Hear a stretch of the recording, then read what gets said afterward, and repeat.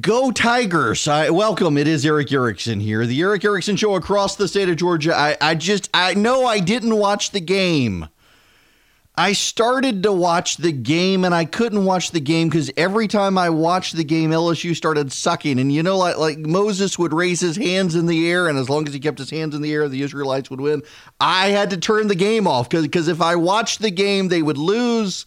And if I didn't watch the game, they would win, and I knew it. And every time I turned on the game, they had a setback. Joe Burrow at one point got hurt. I couldn't watch the game. I had to turn it off. I had to actually stay up and wait for the text alerts from all the wire services to tell me they had won. I knew they would win. Listen, I respect the sovereignty of God. I understand that he is in control, but I also understand that God has a sense of humor, and in his sovereign will, if I watched, they would lose, and if I didn't watch, they would win. And by God, they won 42-25. LSU beat Clemson. It is a great. Listen, those of you who are Clemson fans, Nikki Haley, if you're listening this morning, she was trash talking me last. Nikki Haley's a very good friend of mine. Has been a very good friend of mine for a very long time. She's trash talking me last night, though. LSU won, Nikki. LSU won. We should have placed. See, here's the problem. Several people said Nikki and I should have placed bets. We should have done something. I knew she would wind up making me cook or something. But I couldn't place the bet because my kids actually like Nikki Haley more than me. And so they would have gone with Nikki, not with me. They would have been rooting against their grandfather's team. My dad is a huge LSU fan, lives in Louisiana. Joe Burrow, what a quarterback. Maybe the best college quarterback to play the game, broke a record in number of touchdowns for a season. Just what an incredible guy. I asked Senator Ben Sasse of Nebraska this morning. I sent him an email. I put it on Twitter, but I know he didn't use Twitter anymore, so I had to email Ben Sasse and say, would you please draft a resolution in the Senate to commend Nebraska for deciding they didn't want Joe Burrow back in the day. Burrow's dad went to Nebraska, and Burrow wanted to go to Nebraska. Nebraska said they weren't interested. So he went to Ohio State. Ha, pig farmer, if you're listening. Ha! Went to Ohio State, and they decided he was the backup quarterback. He didn't want to be the backup, so he went to LSU. Had a somewhat unremarkable season his first year, and then look at this, and now the Heisman winner wins the National Football Championship. You know he doesn't even go to class at LSU. He doesn't even know his way around campus. He does online work. He's working on his master's at LSU. The people who are on the football team with him says some of them don't even know where he lives. He's got an apartment. He spends his day watching documentaries, playing Xbox, and watching football tapes. Of course he does. The guy's like football monk, which is fascinating. How can you go to LSU and not be okay? Let me just, I have to be careful what I say here. We can't give away too many secrets of my college days, but I am from Louisiana. I went to Mercer here in Macon, where I am.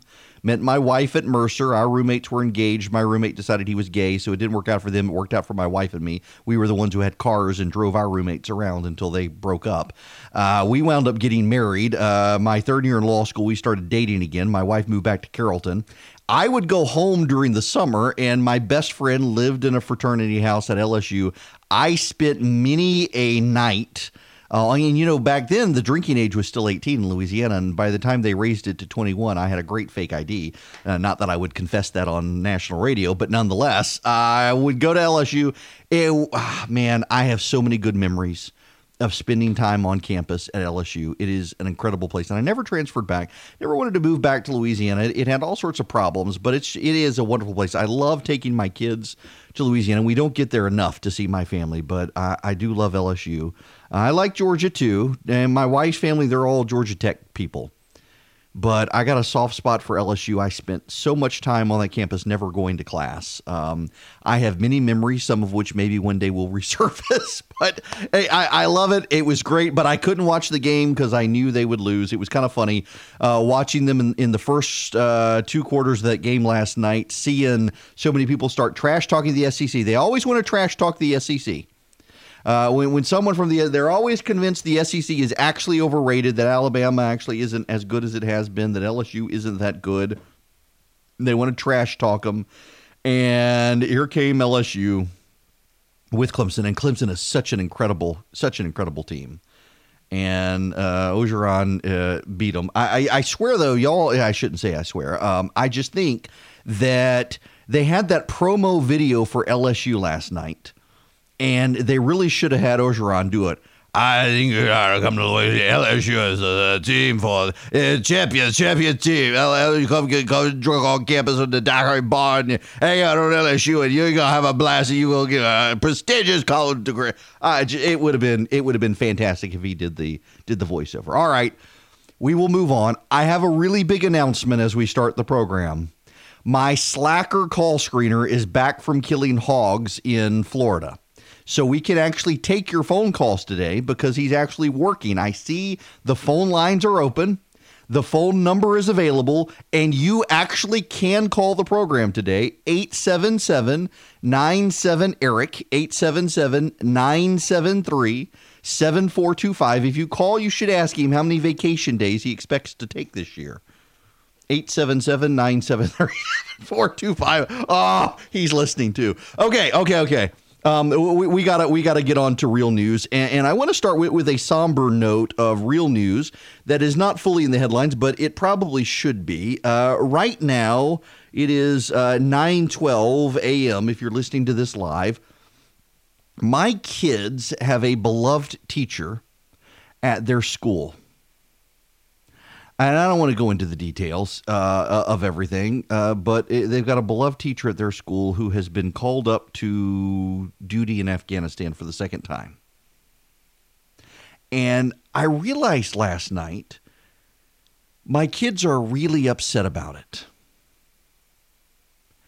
And they asked me, why are we going to Afghanistan?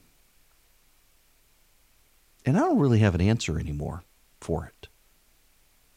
You used to be able to say we're going to Afghanistan because the Taliban was in charge. They had turned it into a terrorist safe haven, and they allowed the people who plotted 9/11 and brought down the World Trade Center and killed thousands of Americans.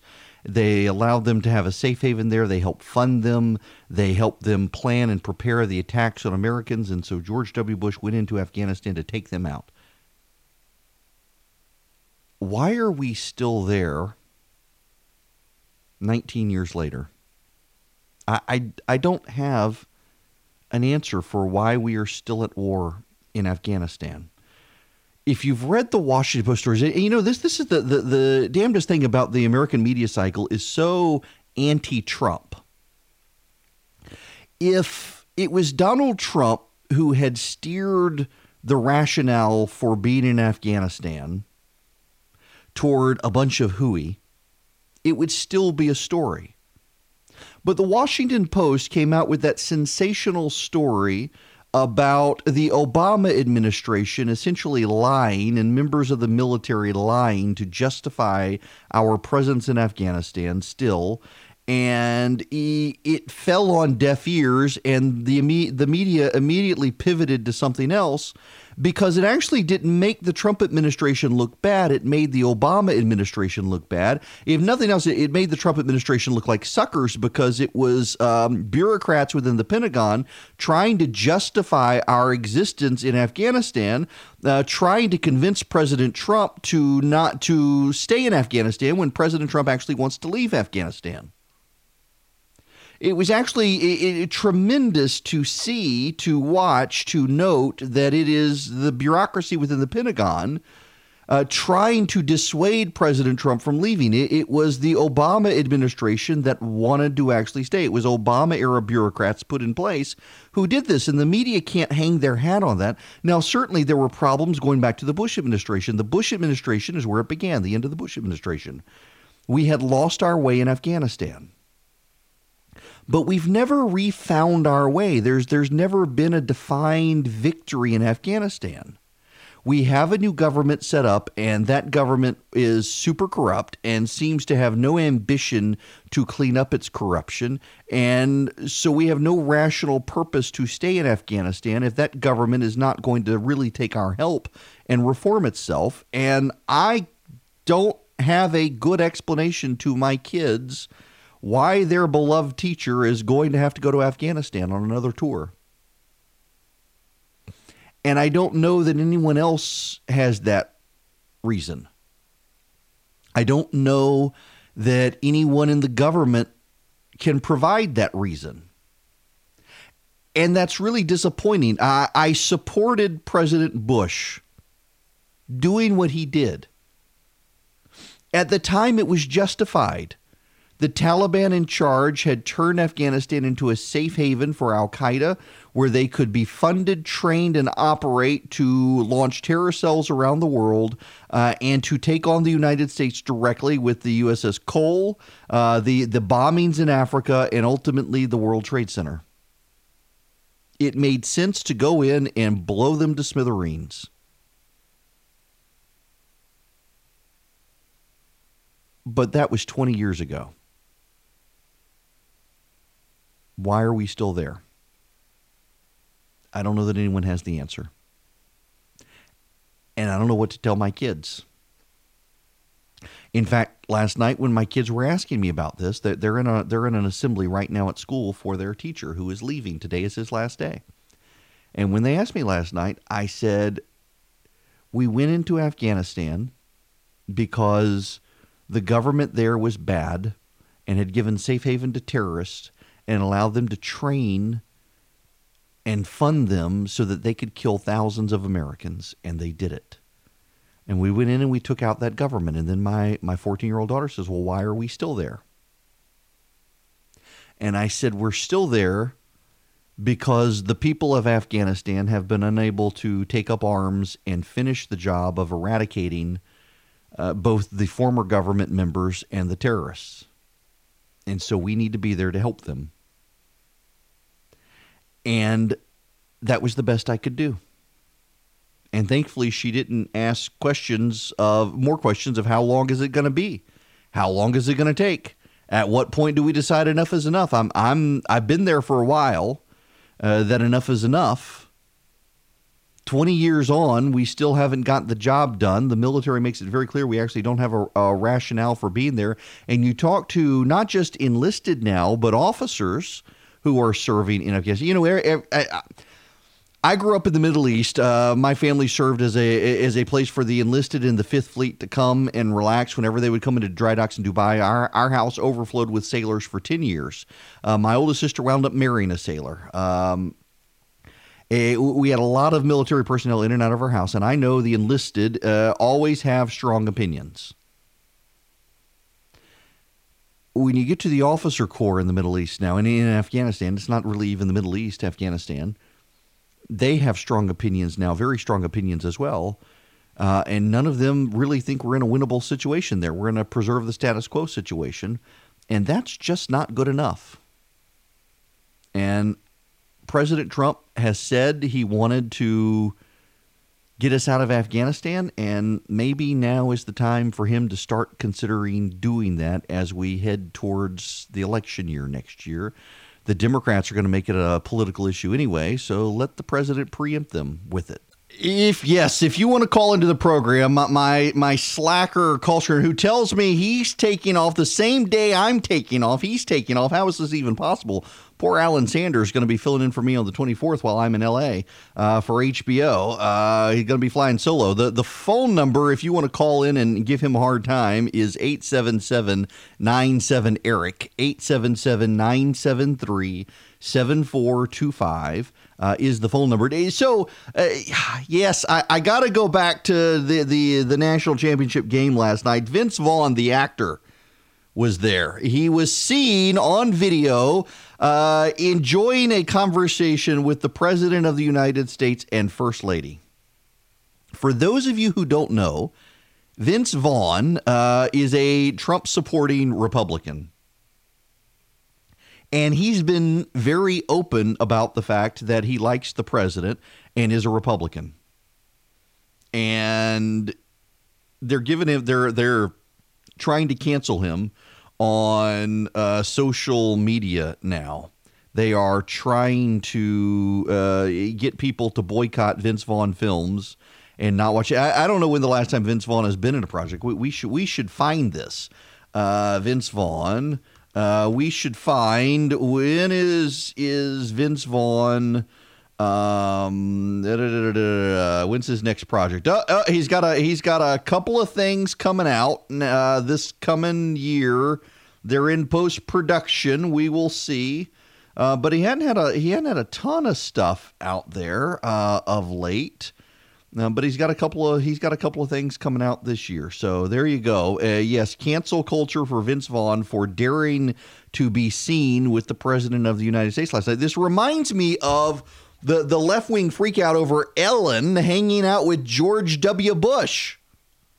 How dare she hang out with George W. Bush? The audacity of hanging out with George W. Bush. Poor old Ellen had to apologize, but also say that she was willing to have friends who she might disagree with. Good for her. I think we need to have more people who are willing to disagree. Okay. We can move on from all of this now. Your phone calls, 877-973-7425. If you want to be on the program, we need to talk about impeachment. Before we talk about impeachment, I got to play this audio for you. I bookmarked this yesterday. I intended to play it yesterday, and I should have played it yesterday because I would have been ahead of the curve because it's blowing up right now. This is John Kerry on Face the Nation. They asked him about the Iran deal, and they threw his old quotes in his face. Listen to this. Everything that's happened in the last days. Going on the attack on that deal this morning, specifically mentioning you, perhaps not a surprise. But, you know, I know the deal you negotiated lifted sanctions, gave some relief in exchange for capping the nuclear program. There was also a parallel negotiation that released some cash as part of a settlement of a different, separate dispute. The president this week put blame on the administration, the administration you served on, with essentially helping to provide money to the IRGC. I want to play a soundbite of what you said in 2016 to CNBC when you were asked about how Iran would spend the money. I think that some of it will end up in the hands of the IRGC or of other entities, some of which are labeled terrorist. You know, to some degree, I'm not going to sit here and tell you that every component of that can be prevented, but I can tell you this. Right now, we are not seeing the early delivery of funds going to that kind of endeavor at this point in time. I'm sure at some point some of it will. I remember talking to you at the time. Money is fungible. Sure. Why, though, Absolutely. did you Money is think fungible. that was a risk worth taking if you knew the possibility of what would happen with that money? Well, what I was really saying, I think, first of all, Margaret, you are an expert at this. You were there. You know that the president's tweet is a lie. And the president tweeted this morning because I am coming on the show, and he knew you'd ask me the question, or he'd push you in a place where you did ask the question. Notice how he's trying to flatter her and then suggest she's being used as a pawn of the president. You and the media, I think, need to call a lie a lie. You know Mr. they didn't Secretary, get $150 I asked you that question in 2015, too. No, but let me just finish. You know, yes, and I'll answer that. I was saying clearly some money from the budget of Iran is going to go to the IRGC. It always has. That's no surprise.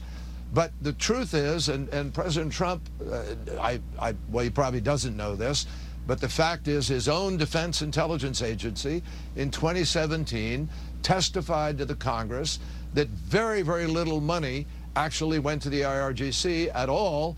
Most of the money went to the economy of Iran, which is precisely what I said and what we all said.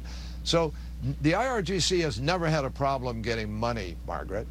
But the fact is, Donald Trump keeps saying they got $150 billion, a lie. He keeps saying that all of that money went to pay for it. It did not. His own Defense Intelligence Agency says most of the money went for the economy of the country. So, you know, we have to stop dealing with questions on Donald Trump's lies. Wow.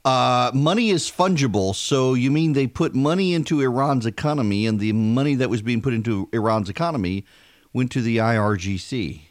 That's essentially what he's saying. So in other words, they did make it possible to fund the IRGC. He doesn't want to admit it, but he just did on national television.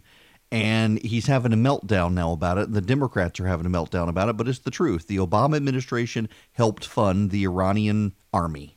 This hour of this here program is sponsored by the fine folks at First Liberty of Georgia. FirstLibertyGA.com is their website.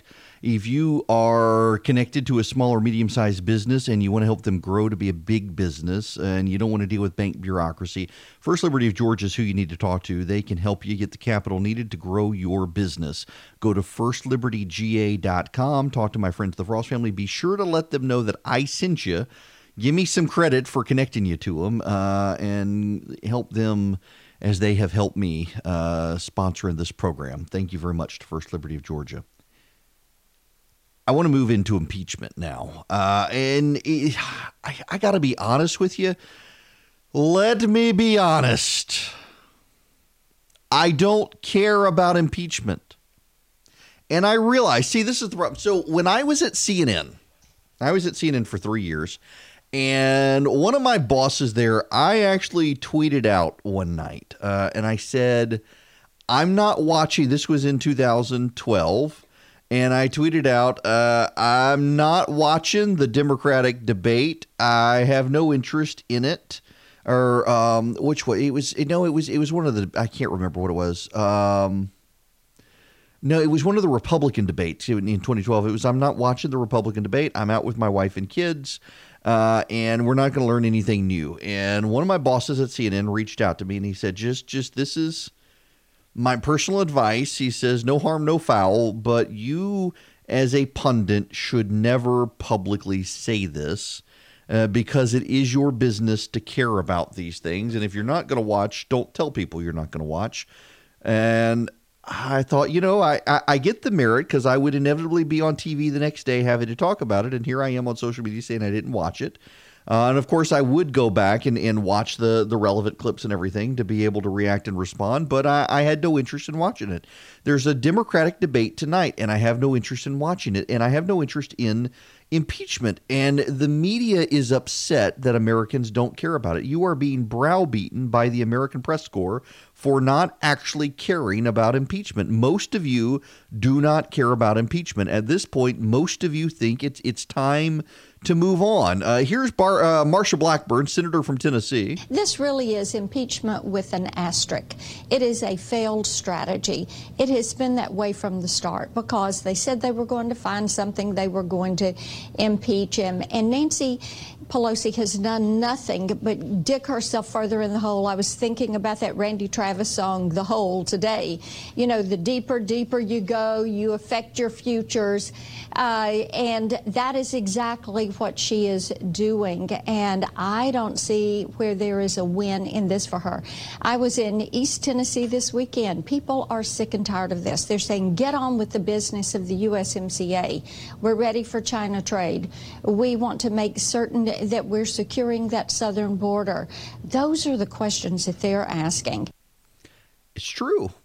Even among the Democrats, there was polling of Democratic primary voters, and impeachment was not in the top 5 issues they care about. The only people who care about impeachment are the media. And the media wants you to fixate on impeachment like they are. And the reason they want it, listen, at this point, it is a foregone conclusion that Donald Trump is not actually going to be convicted in an impeachment trial. And yes, a buddy of mine texting me, he thought that Marsha Blackburn said exactly what I thought she said. Some of you listened and you thought the same thing my buddy Britt and I thought that Marsha Blackburn said. She did not say that. She said digging a hole. I thought it was just me. In any event, let's go to Mitch McConnell. The House ignored us at the time. They rushed ahead to meet a political timetable. But now they've spent almost a month conceding that their own case does not stand on its own and searching for ways to supplement it from the outside. This is exactly the kind of toxic new precedent that many of us warned about back in December. That Speaker Pelosi's House was not sending the Senate a thorough investigation. They were just tossing up a jump ball and hoping that the political winds might blow things their way. So here we are. The Senate was never going to pre-commit ourselves to redoing the prosecutor's homework for them, and we were never going to allow the Speaker of the House to dictate Senate proceedings to senators. House Democrats have already done enough damage to the precedent, to national unity, and to our institutions of government. The Senate will not be sucked into this precedent-breaking path. We will fulfill our constitutional duty. We will honor the reason for which the founders created this body, to ensure our institutions and our republic can rise above short-term factional fever. The House has done enough damage. The Senate is ready to fulfill our duty. Well, part of the problem for the Republicans, and this is why the media really cares, is because they're hoping that there will be a wild card. They're hoping there will be some level of unpredictability, because you do have some Republicans like Cory Gardner and Susan Collins who are in tough reelection fights, who may want to stand up and defy Mitch McConnell. Nothing happens in the Senate that surprises Mitch McConnell at this point. As someone who regularly fought him and was regularly beaten by him, McConnell plays the Senate well, and he's willing to give wide latitude to people like Gardner and Collins to keep them happy and keep them looking independent so that they can get reelected, which plays to this point by Senator Menendez. A number of Republican senators indicated today that they were not in favor of a motion to dismiss impeachment, with one Republican saying there's almost no interest among all Republicans to do that. We also heard Senator Romney say he wants witnesses to be called at the trial.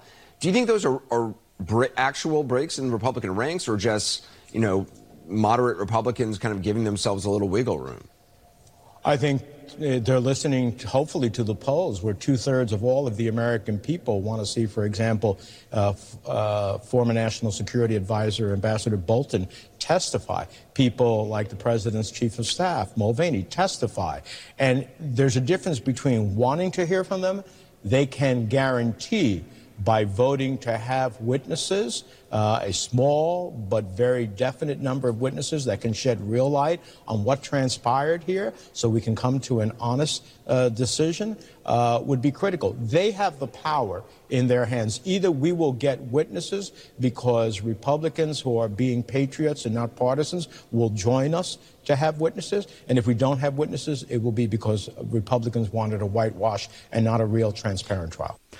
But here's the problem with the witness argument is the House of Representatives could have called more witnesses, and they chose not to. And do the Democrats really want to go down this road? Because Rand Paul is pointing out that if you call witnesses, and the witnesses aren't the witnesses who testified in the House, then Republicans get to call witnesses too. The president's going to have a fair trial. The president's going to get due process. The president's going to be allowed to call witnesses as well. And one of those witnesses may have the last name Biden. And by the way, Quinnipiac polling is out. It shows that 57% of Americans approve of the president's handling of the economy, and 75% of Americans want Hunter or Joe Biden to testify in the impeachment trial. A majority of Democrats, a majority of Republicans, and a majority of independents all want the Bidens to be witnesses in the president's impeachment trial. Over to you, Adam Schiff. But if it is a fair trial, though, you could very well see the case where the Bidens would have to be there. Yes. You think that is a good thing politically? You think that's a good thing for impeachment as a whole?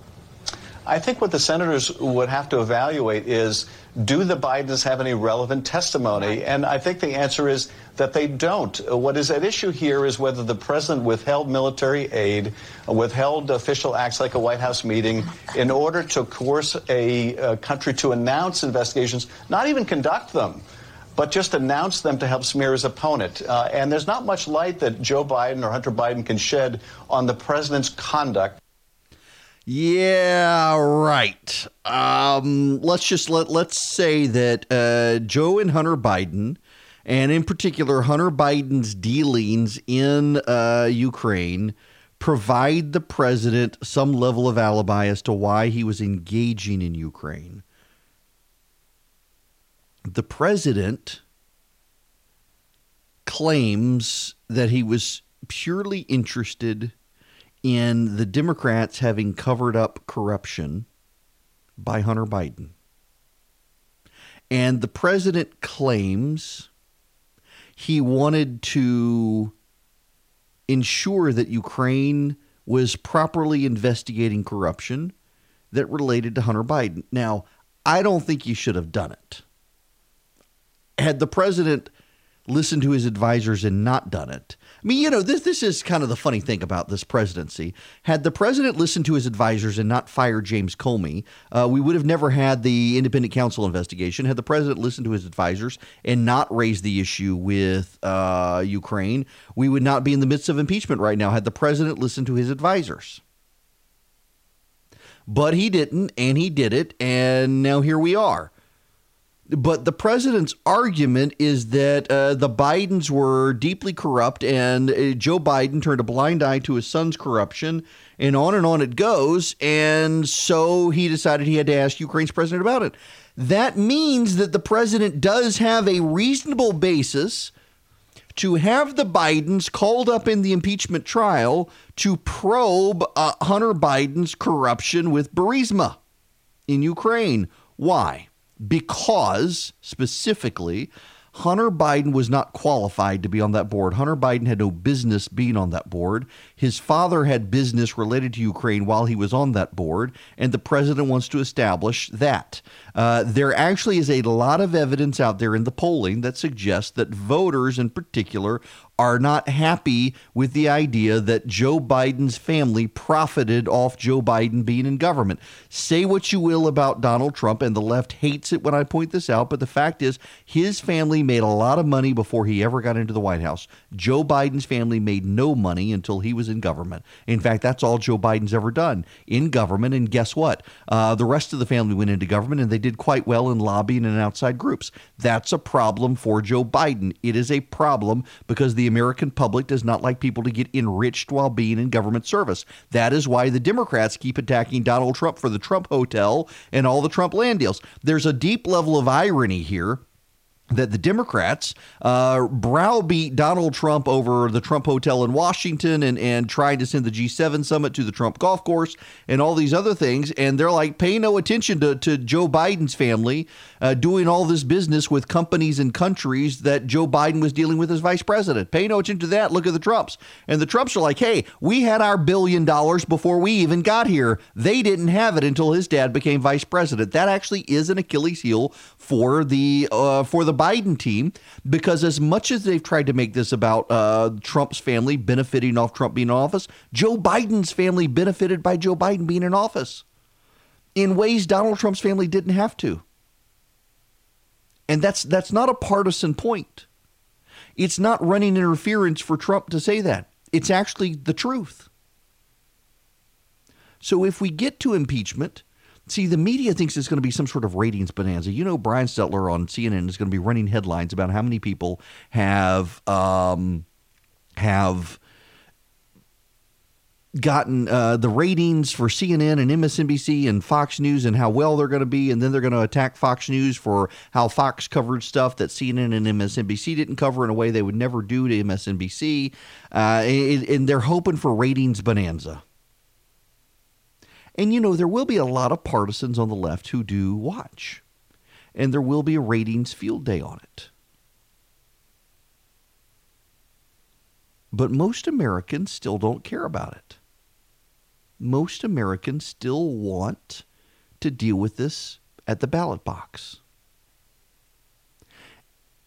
And I think the media at this point is more and more, there's one day I need to, I've spent a lot of time in the last several weeks pointing out stuff in the media. Like, for example, the New York Times says that the president decided to kill Soleimani because it was in a list of options and the military put it in there to make it the most radical one so that he wouldn't do it, and then he chose it. And now NBC News directly contradicts the New York Times by saying 7 months ago, Pompeo and Bolton wanted the president to do it and he deferred it until now.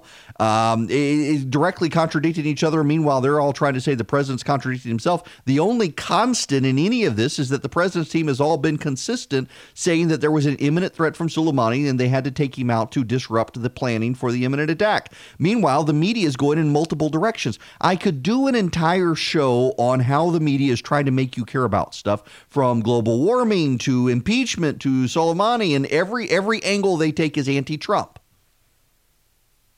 I mean, I could do an entire week's worth of shows on that. But in the here and now, impeachment is coming. There's going to be a trial. The articles of impeachment are supposed to go over today. They're going to announce impeachment managers from the House of Representatives later today. And nobody cares except the media. And they're going to do their best over the next several weeks to try to make you care passionately about it. And then they're going to tell you you're a bunch of morons for not caring about it when no one cares about it except the members of the press who think it's going to be a ratings bonanza and they're going to be able to pontificate on TV. The phone lines are open. The phone number is 877-97-ERIC, 877-973-7425. Our Action Center is also open, letting you reach out to your member of the General Assembly to tell them to push David Ralston out of office, to support David Clark, state representative, good, solid, conservative Republican, has the resolution. They have 10 people on it so far to get David Ralston out of the speaker's chair to protect the GOP in 2020 and neutralize Democratic attacks. Ralston is a corrupting influence in the state house. If you want to lend your voice to tell your state representative to take a stand against him, text the word speaker to 52886. Text the word speaker to 52886.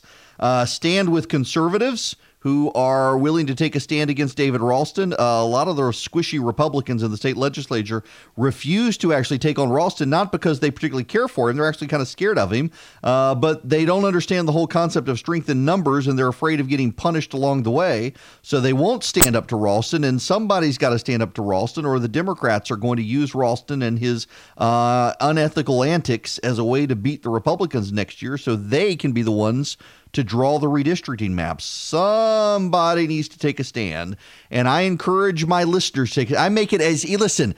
You people complain, you moan all the time that you can't do anything, you can't have an impact, that nobody listens to you. I make it as easy as possible. As easy as possible. All you have to do is pick up your cell phone and text the number 52886. 52886. And the only word that you text to 52886 is the word speaker. And the Action Center goes into effect. It generates it'll ask you, send you a link. You'll click the link. It'll say, what's your zip code? You'll click your zip code, and boom, you'll start generating an email to your state representative. It'll even connect you to the state house switchboard. And it'll say, you'll hear my voice even. I'm going to connect you now to your state representative. Here's what you need to tell them. It's actually a really awesome system. You should actually do it just to actually try it and see that it's working right now. Text the word speaker to 52886. Become a conservative activist. Stop complaining that the legislature sucks. Stop complaining that the Speaker of the House sucks. And actually fire it up. Fire it up. Now, what is this?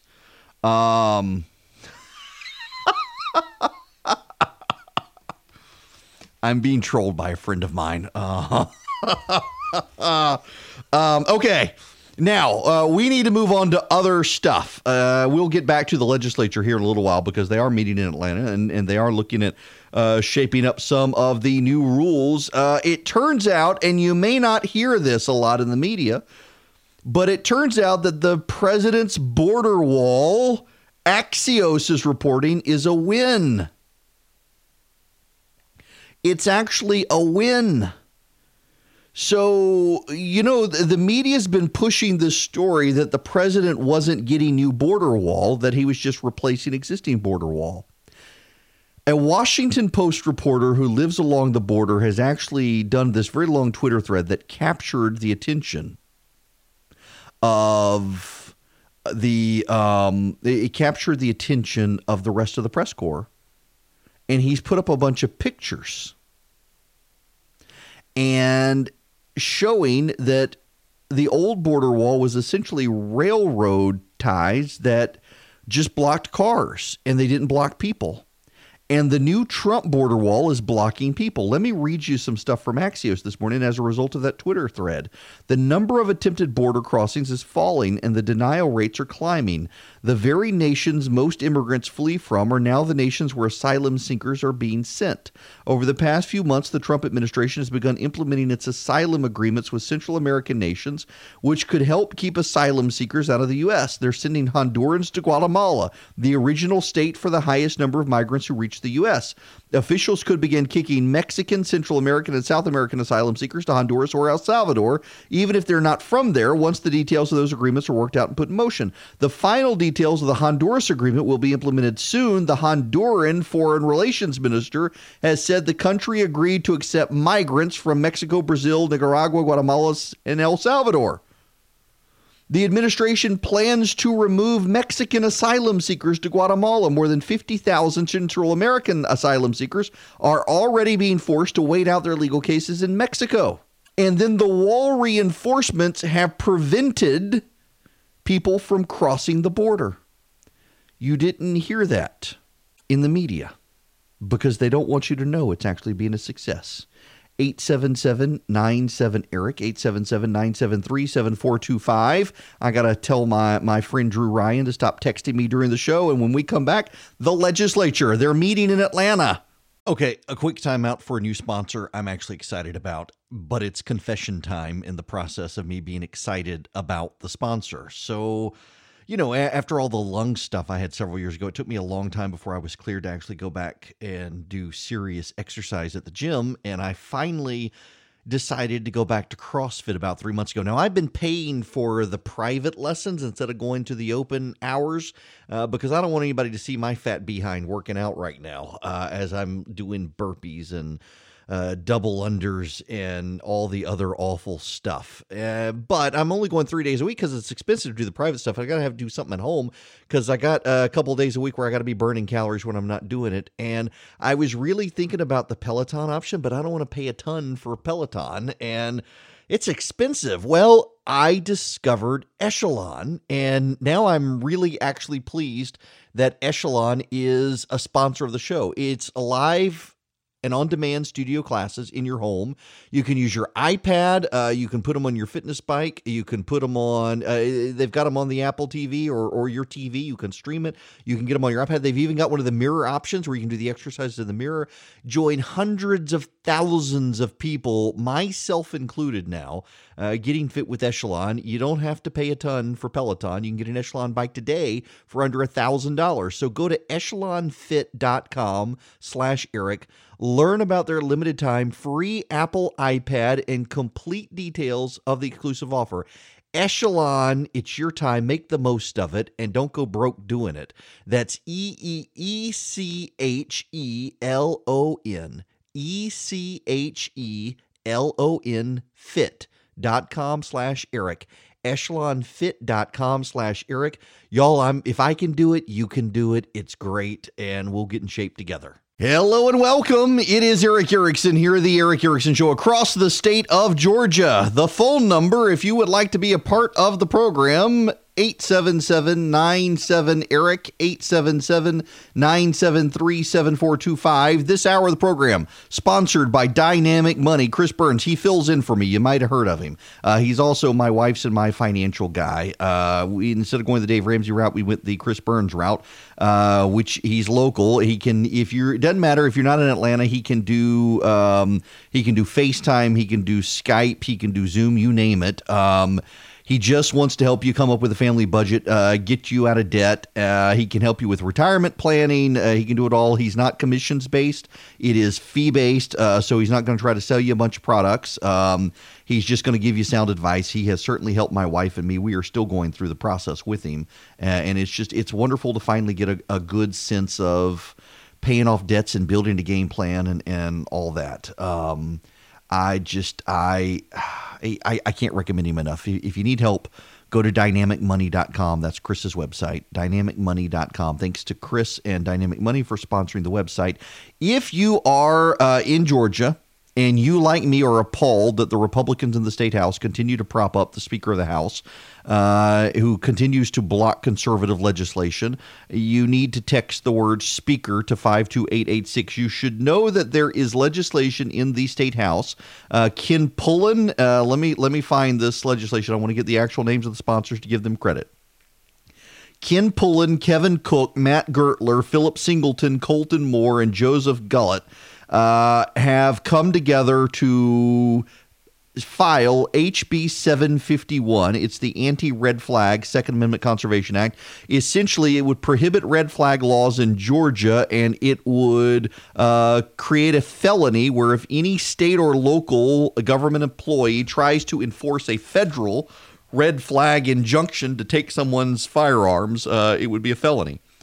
And, of course, the Speaker is pledging to block, yet again, a good pro-Second Amendment piece of legislation, which is another reason to text Speaker to 52886 and tell your state legislator to get rid of David Ralston. There's a resolution filed to get David Ralston. 10 Republicans have signed it. They need many more Republicans to sign it. So tell your state rep to sign on to David Clark's resolution by texting Speaker to 52886. Now, I'm going to go to Barry.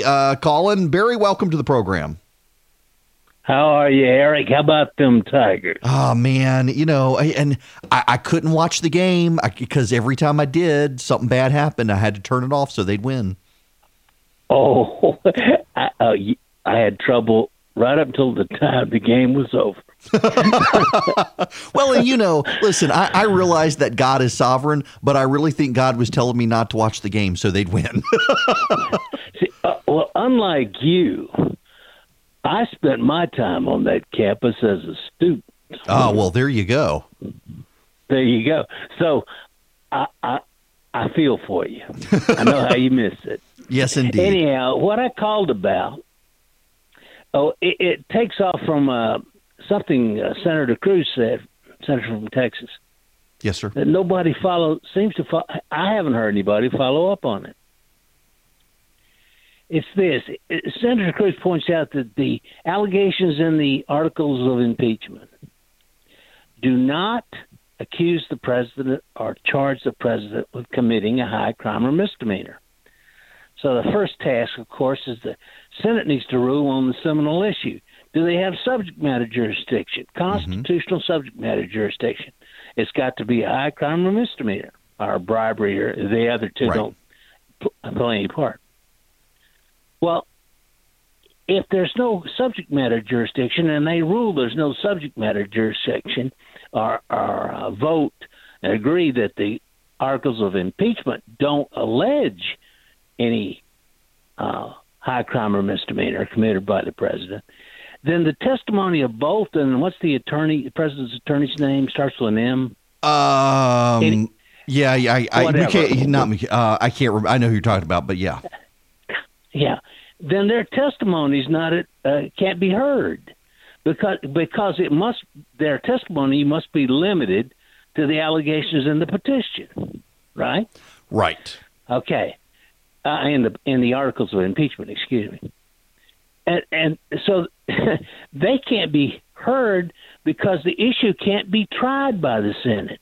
The Senate's only got constitutional subject matter jurisdiction over whether the President of the United States committed a high crime or misdemeanor.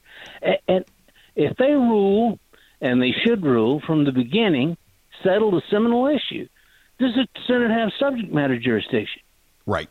And well, you're right. Barry, you're absolutely right on that. And thank you for the call. And yes, go Tigers. You're right. And there is an issue there with subject matter jurisdiction of the Senate. The problem is, and Senator Cruz is right in merit.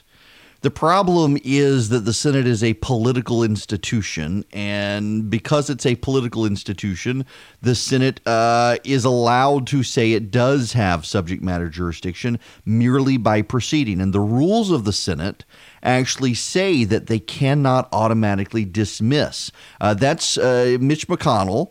And what's his name? Josh Hawley of Missouri. We're going to introduce a rules change to the Senate to allow an automatic dismissal.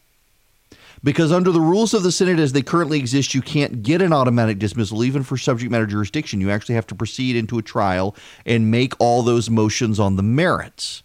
And in the Senate, there's no one to appeal to. That's what people seem to miss here.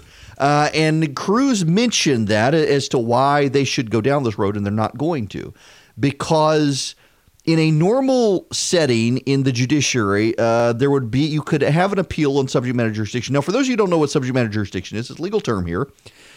You've got to have the power to hear the case, to hear the subject. So, for example, you're in Georgia and someone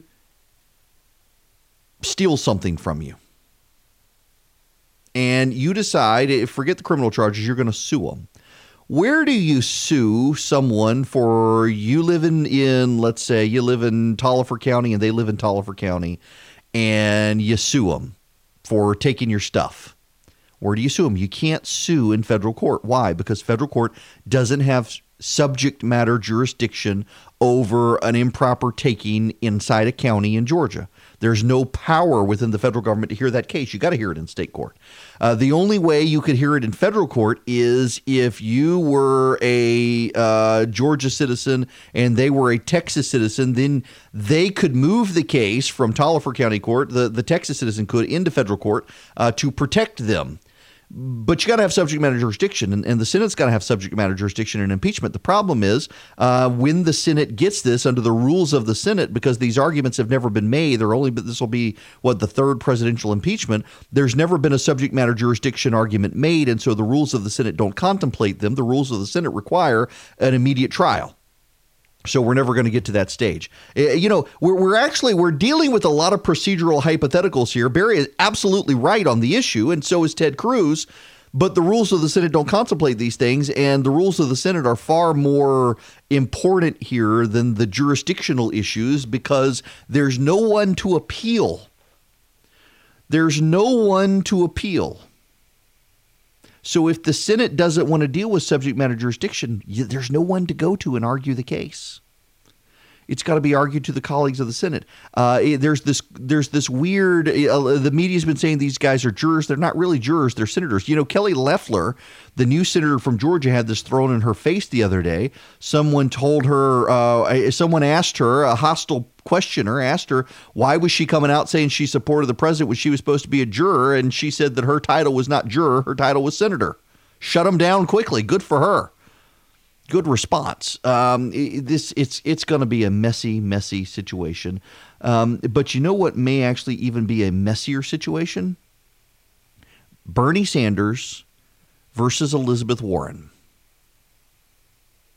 He's in the big game now, to quote Peter Dinklage from Game of Thrones. Senator Sanders is now leading in a lot of polls, and as a result, Senator Sanders is now the bad guy, and the opposition research is coming fast and furious against Senator Sanders. His team is having a hard time keeping up.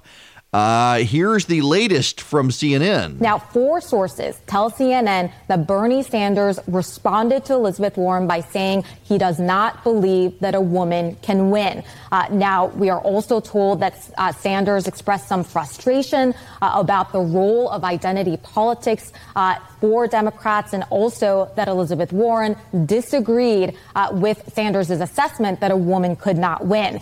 Now, the Warren campaign did not comment in response to this story, but Bernie Sanders has just sent this statement to CNN. I will read it in full. He says, "It is ludicrous to believe that at the same meeting where Elizabeth Warren told me she was going to run for president, I would tell her that a woman couldn't win. It's sad that 3 weeks before the Iowa caucus and a year after that private conversation, staff who weren't in the room are lying about what happened. What I did say that night was that Donald Trump is a sexist, a racist, and a liar who would weaponize whatever he could. Do I believe a woman can win in 2020? Of course. After all, Hillary Clinton beat Donald Trump by 3 million votes in 2016. So, Brianna, not only is Bernie Sanders aggressively pushing back, he is now accusing the Warren campaign of lying. Yeah, he's accusing. You know who the source for this story was, by the way? Elizabeth Warren. That's come out now. Elizabeth Warren, turns out she herself is the source for the story. And you got a lot of people out there suddenly willing to go on the warpath Here's Anna Kasparian. She actually is affiliated with the Sanders campaign. She's on CNN. Listen to this. This entire situation is so incredibly disappointing and also incredibly stupid, because in shutting down the conversation and saying that she refuses to talk about it any further, there are questions that need to be asked. What was the context of the discussion? Was he talking about it in the context of where the country is right now? And also, I would love to see anyone in the media hold Joe Biden accountable for literally saying the exact same thing publicly. No criticism, no backlash, none. And we also need to mention that Bernie Sanders encouraged Elizabeth Warren to run back in 2016. And there are multiple videos of Bernie Sanders dating back to the 1980s where he publicly spoke about how he believes a woman can win. And so all of this contextual information is incredibly important to the conversation, and unfortunately it's being left out to paint a particular candidate as some sort of sexist when the facts just don't bear that out. Yikes. Here's Chris Cuomo. All right, here's the latest. Elizabeth Warren now commenting on allegations from 4 sources about what Bernie Sanders supposedly told her in a private meeting in 2018. Here's the quote. Bernie and I met for more than 2 hours in December 2018. Among the topics that came up was what would happen if Democrats nominated a female candidate. I thought a woman could win. He disagreed.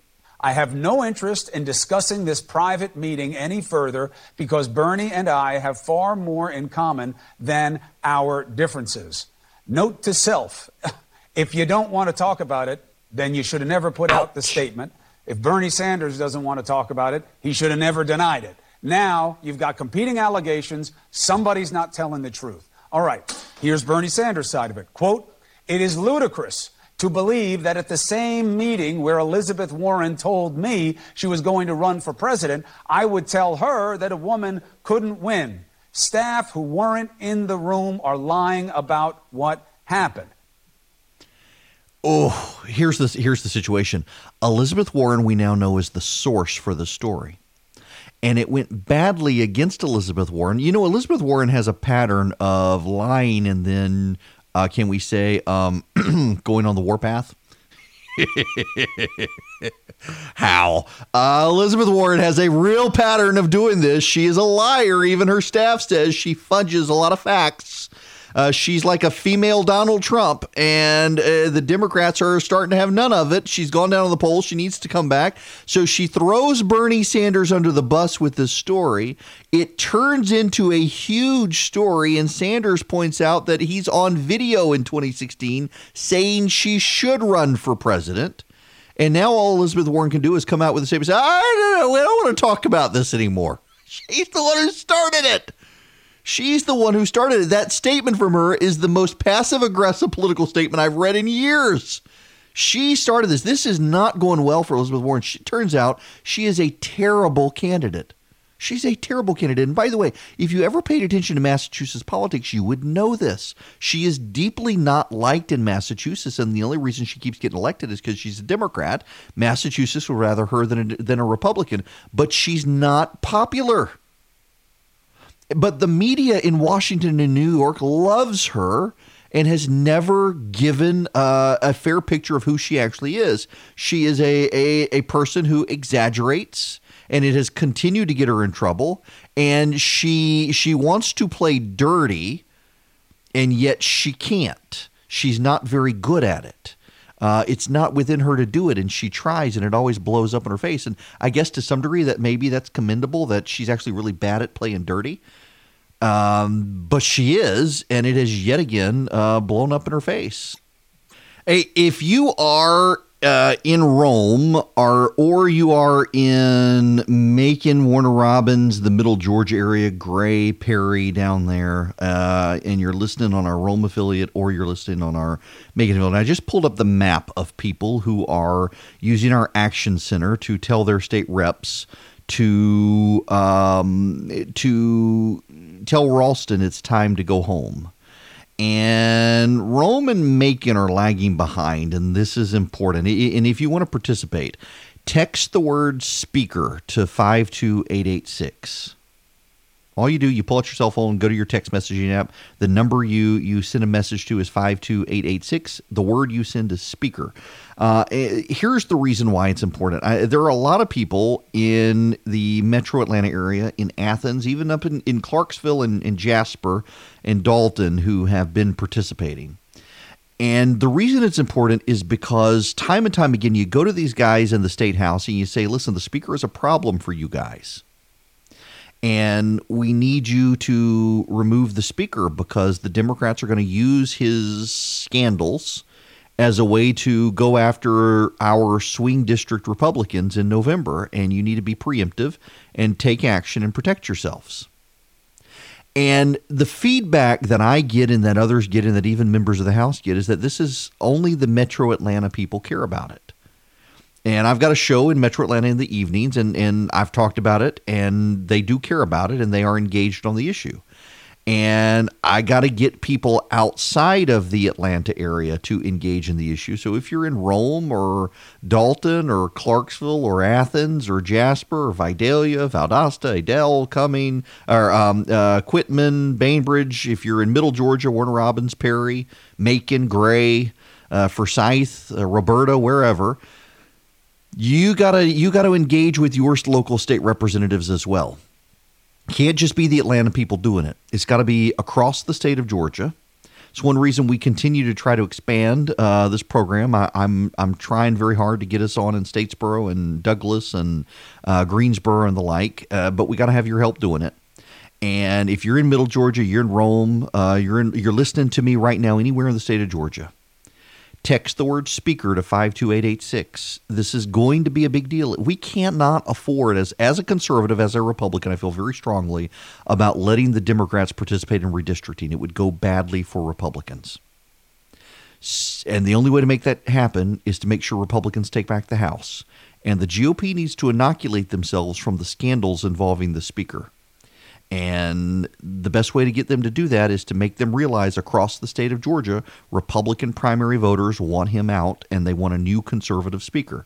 So text the word speaker to 52886, make it happen, get them to engage with you, tell them it's time for him to go.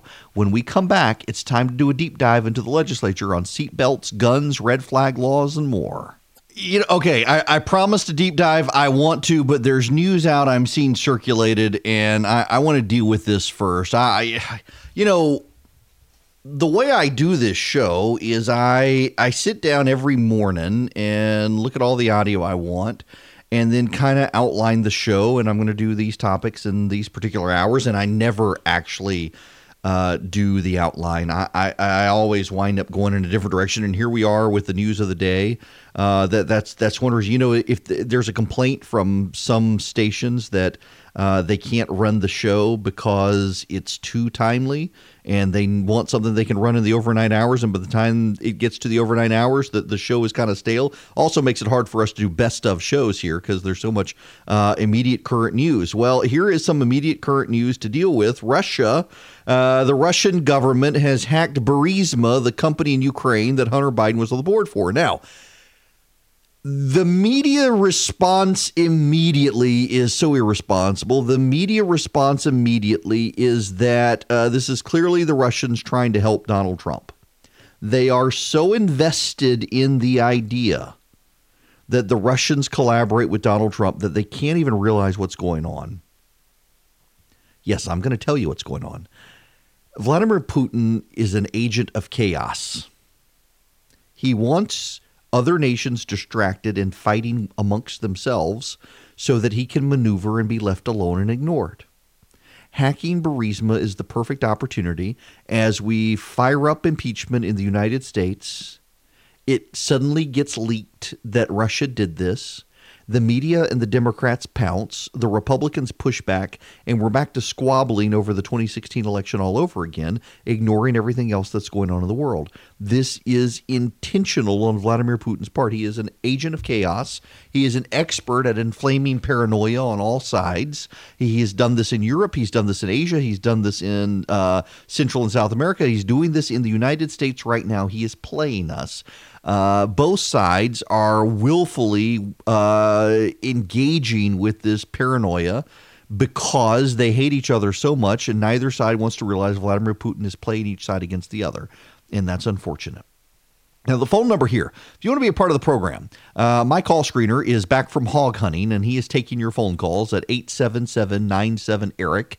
That's 877-973-7425. That's the phone number. And I want to move on to the state stuff. Out of order, I was going to wait, but I'm going to do it now. And I want to begin with this legislation in the House of Representatives, the Anti-Red Flag Second Amendment Conservation Act. The sponsors of the legislation. Let me actually get, I want to get where everybody is. Ken Pullen, who is from Zebulon, the Thomaston area. You got Philip Singleton in Sharpsburg. He represents the Noonan Peachtree City area. You've got Kevin Cook from the Carrollton area, Carroll County. You've got Colton Moore from up in Trenton. You got Matt Gertler from Tiger, Georgia. You got Joseph Gullett. He is from Dallas, Georgia.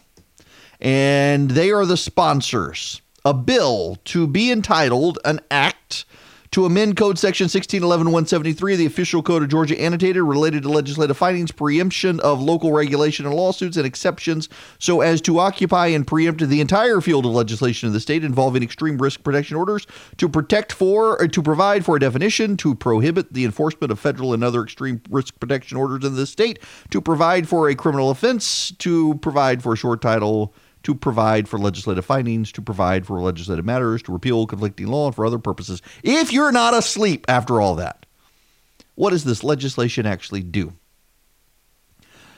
What this legislation would do, they're calling it the Anti-Red Flag Second Amendment Conservation Act. Let me just read you some of the whereas clauses.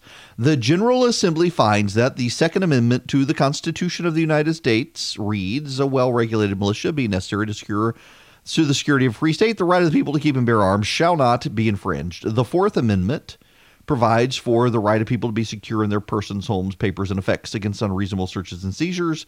The Fifth Amendment says no person shall be held to answer for a crime unless before a jury. Red flag legislation has been introduced in the House of Representatives, and it violates the Second, Fourth, and Fifth Amendments. It is the responsibility of the General Assembly to protect the people of Georgia from unconstitutional legislation. And so what this would do is it would define what an extreme risk protection order is. And it would be defined as an executive order or written order or warrant issued by a federal or state court or signed by a judge or comparable officer for which the primary purpose is to reduce the risk of firearm-related death or injury by doing one of the following: prohibiting an individual from having his or her custody or control and ownership, possession of or receipt of a firearm, or removing a firearm or requiring the surrender of firearms from a named individual without due process of law. Essentially, what this legislation does is it says there will be no red flag laws in Georgia. A red flag law, if you don't know what a red flag law is, a red flag law, or it is the trendy law in the nation where someone can go to court and say this person's a danger to himself or others, take their guns away. And the court would immediately take their guns away and then have a hearing on whether or not they should have taken the guns away, as opposed to having a hearing on whether or not to take the guns away first. And their argument, and they've got a good constitutional argument, is that the Second Amendment is a constitutional right. There is no constitutional right in the United States that can be taken away by a court of law without a due process hearing. But what red flag laws attempt to do is to take away the constitutional right to keep and bear arms without a due process hearing, and then have a due process hearing on whether or not the gun should have been taken away. Now, I am sympathetic to the idea that there are people who might harm themselves or others. Domestic abuse is a terrible situation in this and other states. But whether you like it or not, beyond the emotion of it, the Second Amendment is a constitutional right. You individually, constitutionally, have the right to keep and bear arms. And it is well settled constitutional precedent that your rights, your constitutional rights, cannot be taken away from you without a due process hearing. And red flag laws attempt to undermine that. And you've got liberal judges who are willing to carve out exceptions for the Second Amendment that they would never carve out for even an abortion, which you can't even find in the Constitution. And so what these members of the legislature, again, it is State Representatives Ken Pullen, Kevin Cook, Matt Gertler, Philip Singleton, Colton Moore, and Joseph Gullett. They want to pass a law that says no red flag law can be implemented in Georgia, but they want to go beyond that. What they also want to do is say any red flag injunction, any red flag order in the state of Georgia issued by a federal agency or a federal court will not be honored by state and local law enforcement. Because of federalism in this country, the federal government is not allowed to recruit state and local officials to enforce federal law. The federal, typically local and state officials do participate with the federal government in enforcing federal law. But they don't have to. And sometimes they flat out don't. This is one of the issues with sanctuary cities in California and elsewhere, where local officials are prohibited from helping the federal government comply with immigration law. What this law would essentially do is create a sanctuary state for the Second Amendment. It would say that state and local authorities are not allowed to help the federal government enforce red flag injunctions if a federal court issues it, or if a court from another state issues it. No state or local employee, no state or local police officer would be allowed to help them enforce it. It would be a felony. It would be a crime against the police officer if the Georgia police officer tried to take someone's gun away without a due process hearing. I'm okay with this. It is already being called the Domestic Abuser Protection Act. You should understand that. And of course, that's what they're going to call it because they want to make it an emotional issue and they don't want to think about the constitutional issue. But we need to think about the constitutional issue. Can anyone here, you can call me, 877-973-7425. Can anyone think of a constitutional right that a judge can take away from you without a due process hearing? I'm not aware of a constitutional right that can be taken from you without first having a due process hearing. A red flag law attempts to take away a constitutional right and then have a due process hearing on whether or not you should have. And I think that's wrong on the merits and on the law and on the Constitution. And so I'm okay with this legislation, and I think you should be too. Now, here's the problem. This is one of those things that David Ralston, the Speaker of the House, is pledging to stop. Because David Ralston thinks it'll be used against the Republicans. David Ralston does not think the Democrats will use David Ralston's scandals against the Republicans. He thinks the Democrats will use the Second Amendment, protecting the Second Amendment against the GOP.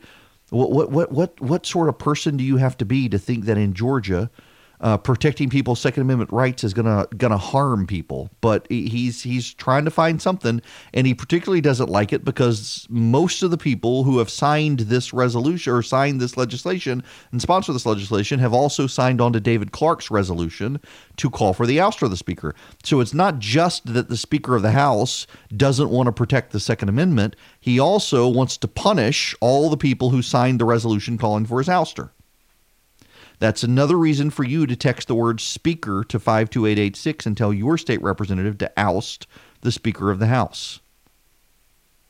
Because the Speaker of the House is one of the chief impediments to Second Amendment legislation in Georgia. Now that Nathan Deal is not there to veto stuff, our Speaker of the House in Georgia, a purported Republican from Blue Ridge, Georgia, is the chief obstacle to getting Second Amendment rights secured in Georgia. If you're a supporter of the Second Amendment, you should want the Speaker out.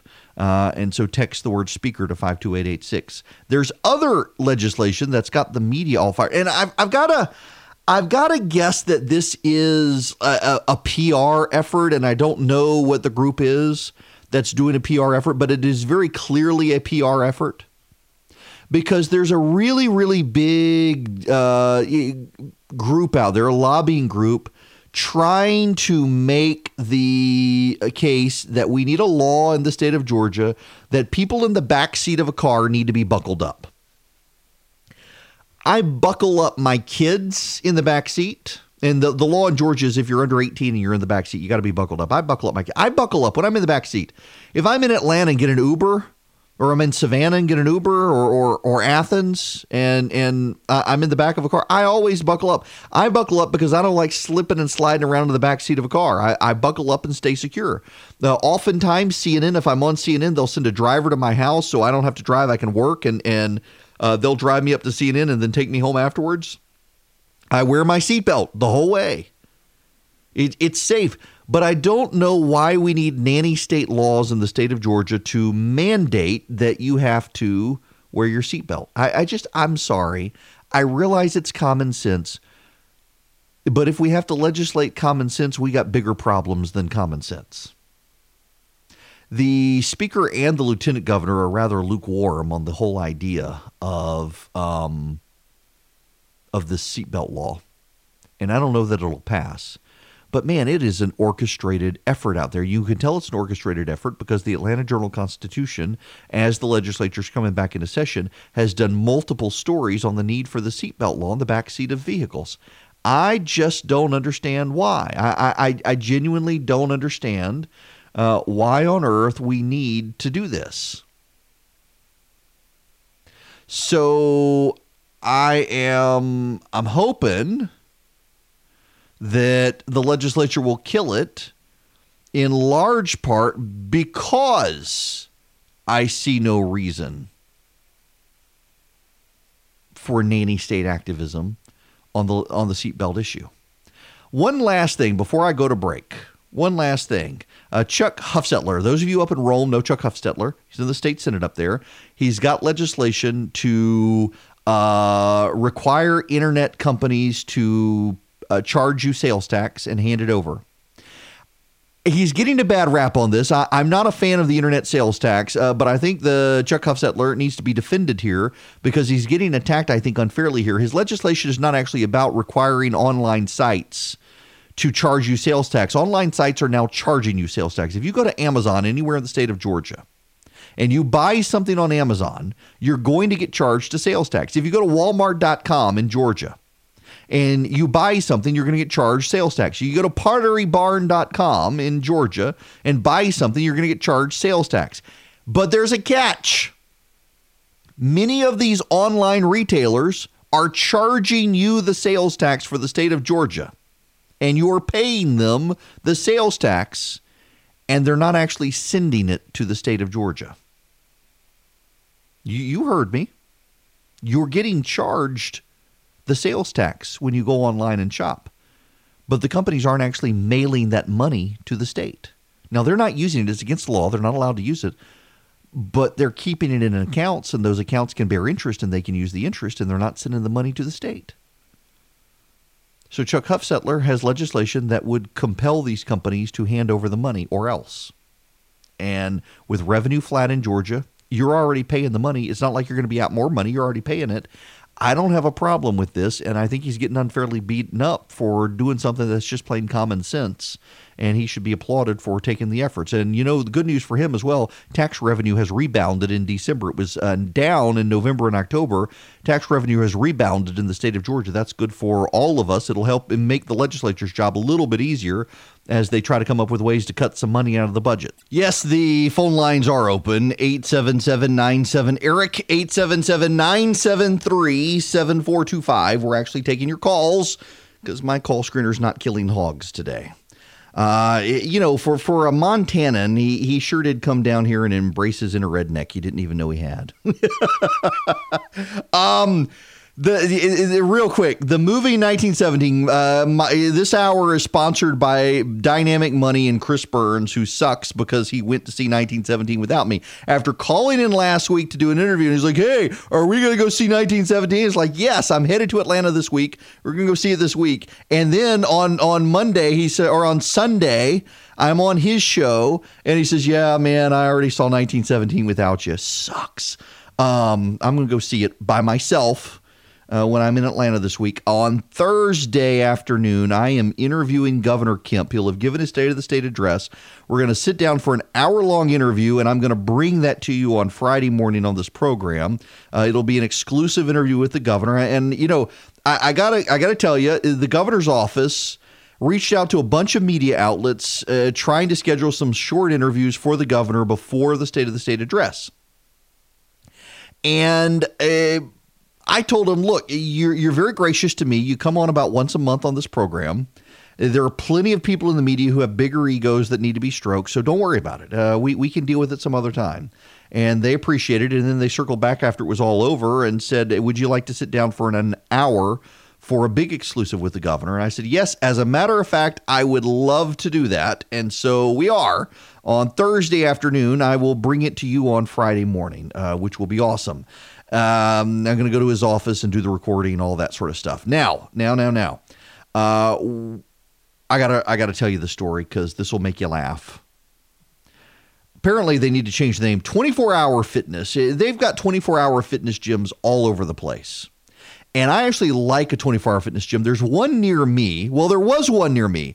So there's a place near me. There's a gym near me, and they've got a chain of them down. I'm not going to use the name. But they've got several of them, and some of them are 24 hours and some of them aren't. And I was in one. I paid to go to this one because it was 24 hours. And then they stopped being 24 hours. And I went in one night. My key card still worked. I was going into the gym, and the housekeeper's there at like midnight saying, what are you doing here? I said, I'm working out. What do you think? And she says, well, it's not 24 hours. It was last week. And it let me in, and it made me mad, and I stopped going. Now I'm going to CrossFit, and that's fine. It kicks my butt. I work harder at CrossFit than I ever worked at a regular gym. In any event, a man in Utah was in a 24-hour fitness gym, and that's the brand, 24-Hour Fitness, and they locked him in. He did not know that 24-Hour Fitness is no longer 24 hours, at least at this one in Sandy, Utah. From midnight to 4 a.m., they locked the doors, and they didn't tell him, and they locked him in the gym. So this guy, Dan Hill, had been working late, missed his workout, decided to go late to the gym to get in the pool.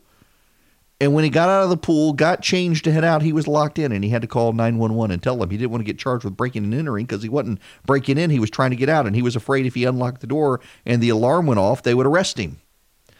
Poor guy. They have sent him an apology. But, you know, if you're called 24-Hour Fitness, you should be open for 24 hours. The FTC has something to say about that. And three of you people, one of you by text, two of you by email have already emailed to condemn me for joining the cult. CrossFit, I get it. I thought it was a cult. But, y'all, it's so much more enjoyable than going to the standard gym. Now, I hate box jumps, and yesterday I had to do something like 80 burpees. It was awful, but I did them, and it's working. I've lost 10 pounds. I'm getting back in shape. Don't condemn me. My lungs are finally well enough for me to go to the gym, and I am, so don't blame me.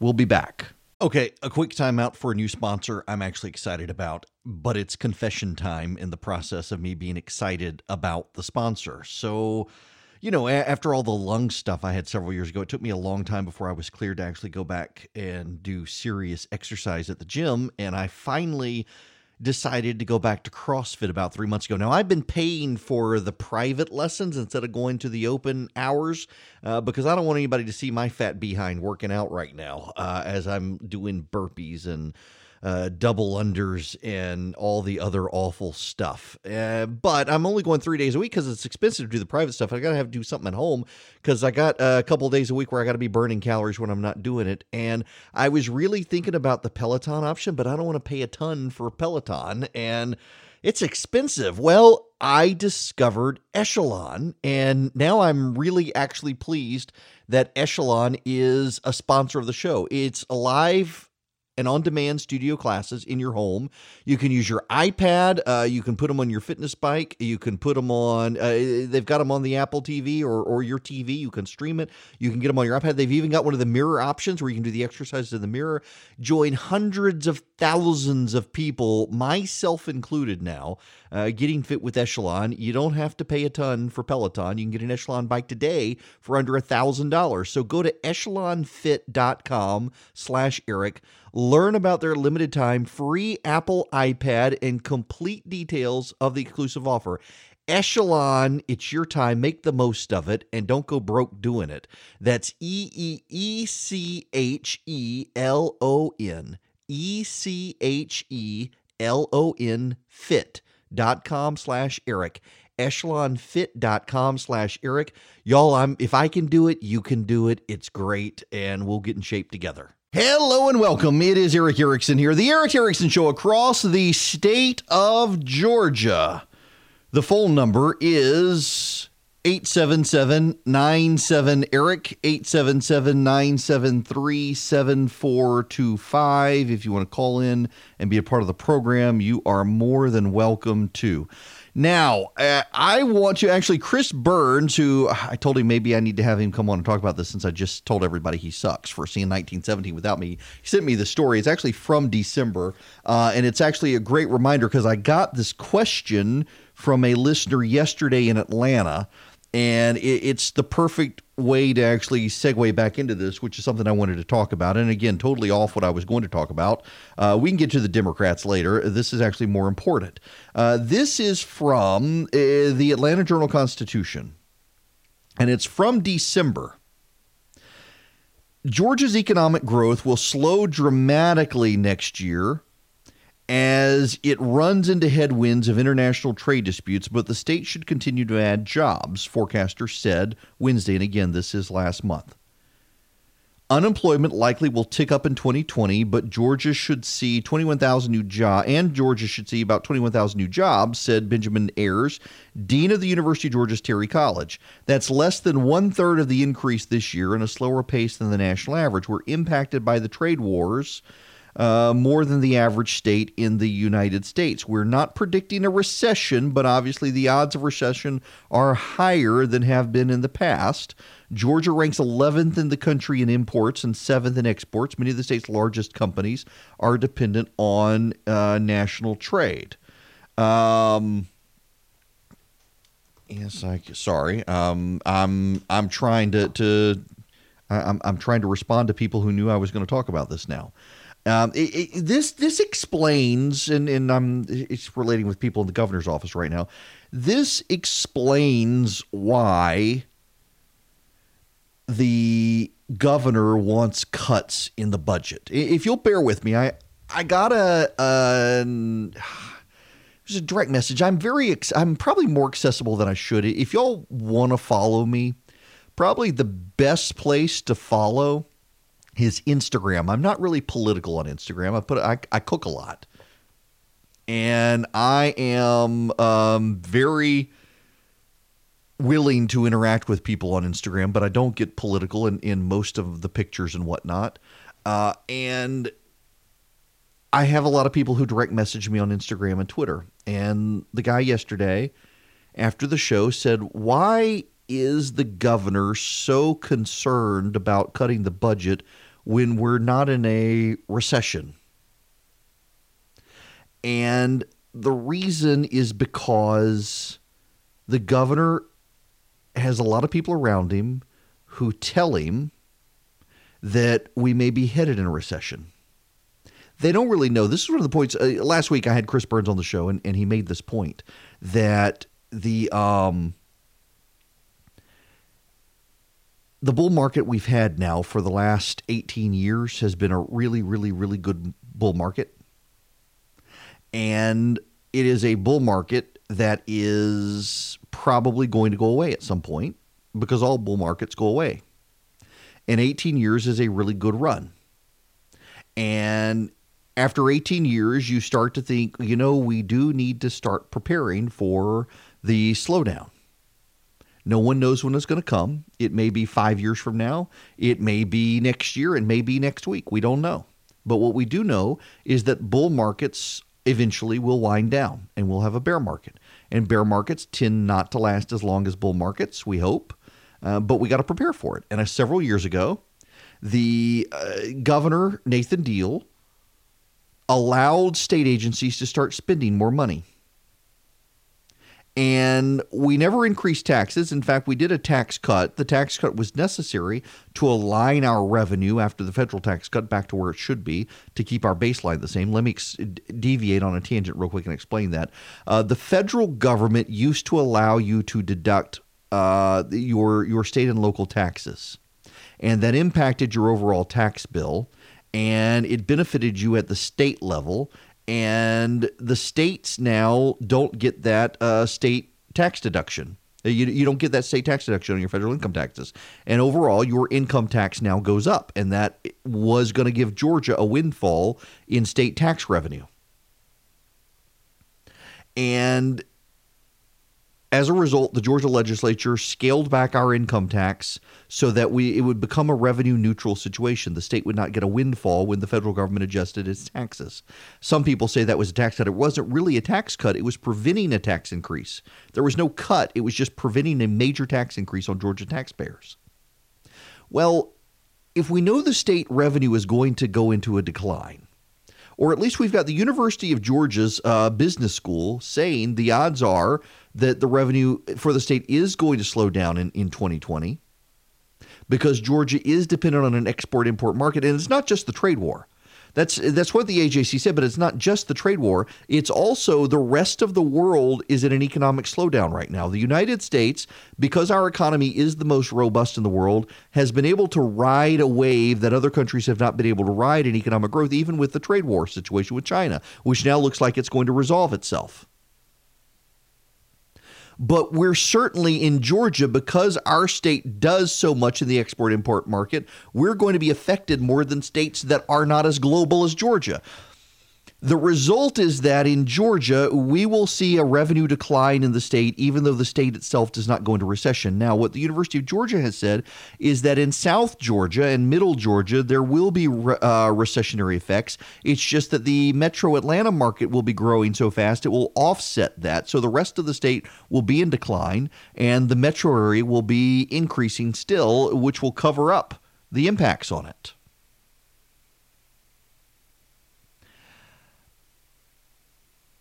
The governor needed to prepare because the spending in the state agencies had gone up and revenue in the state had not been commensurate with the increase in spending. No governor wants to raise taxes unless they're a Democrat.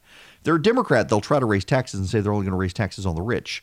But Brian Kemp does not want to raise taxes on people.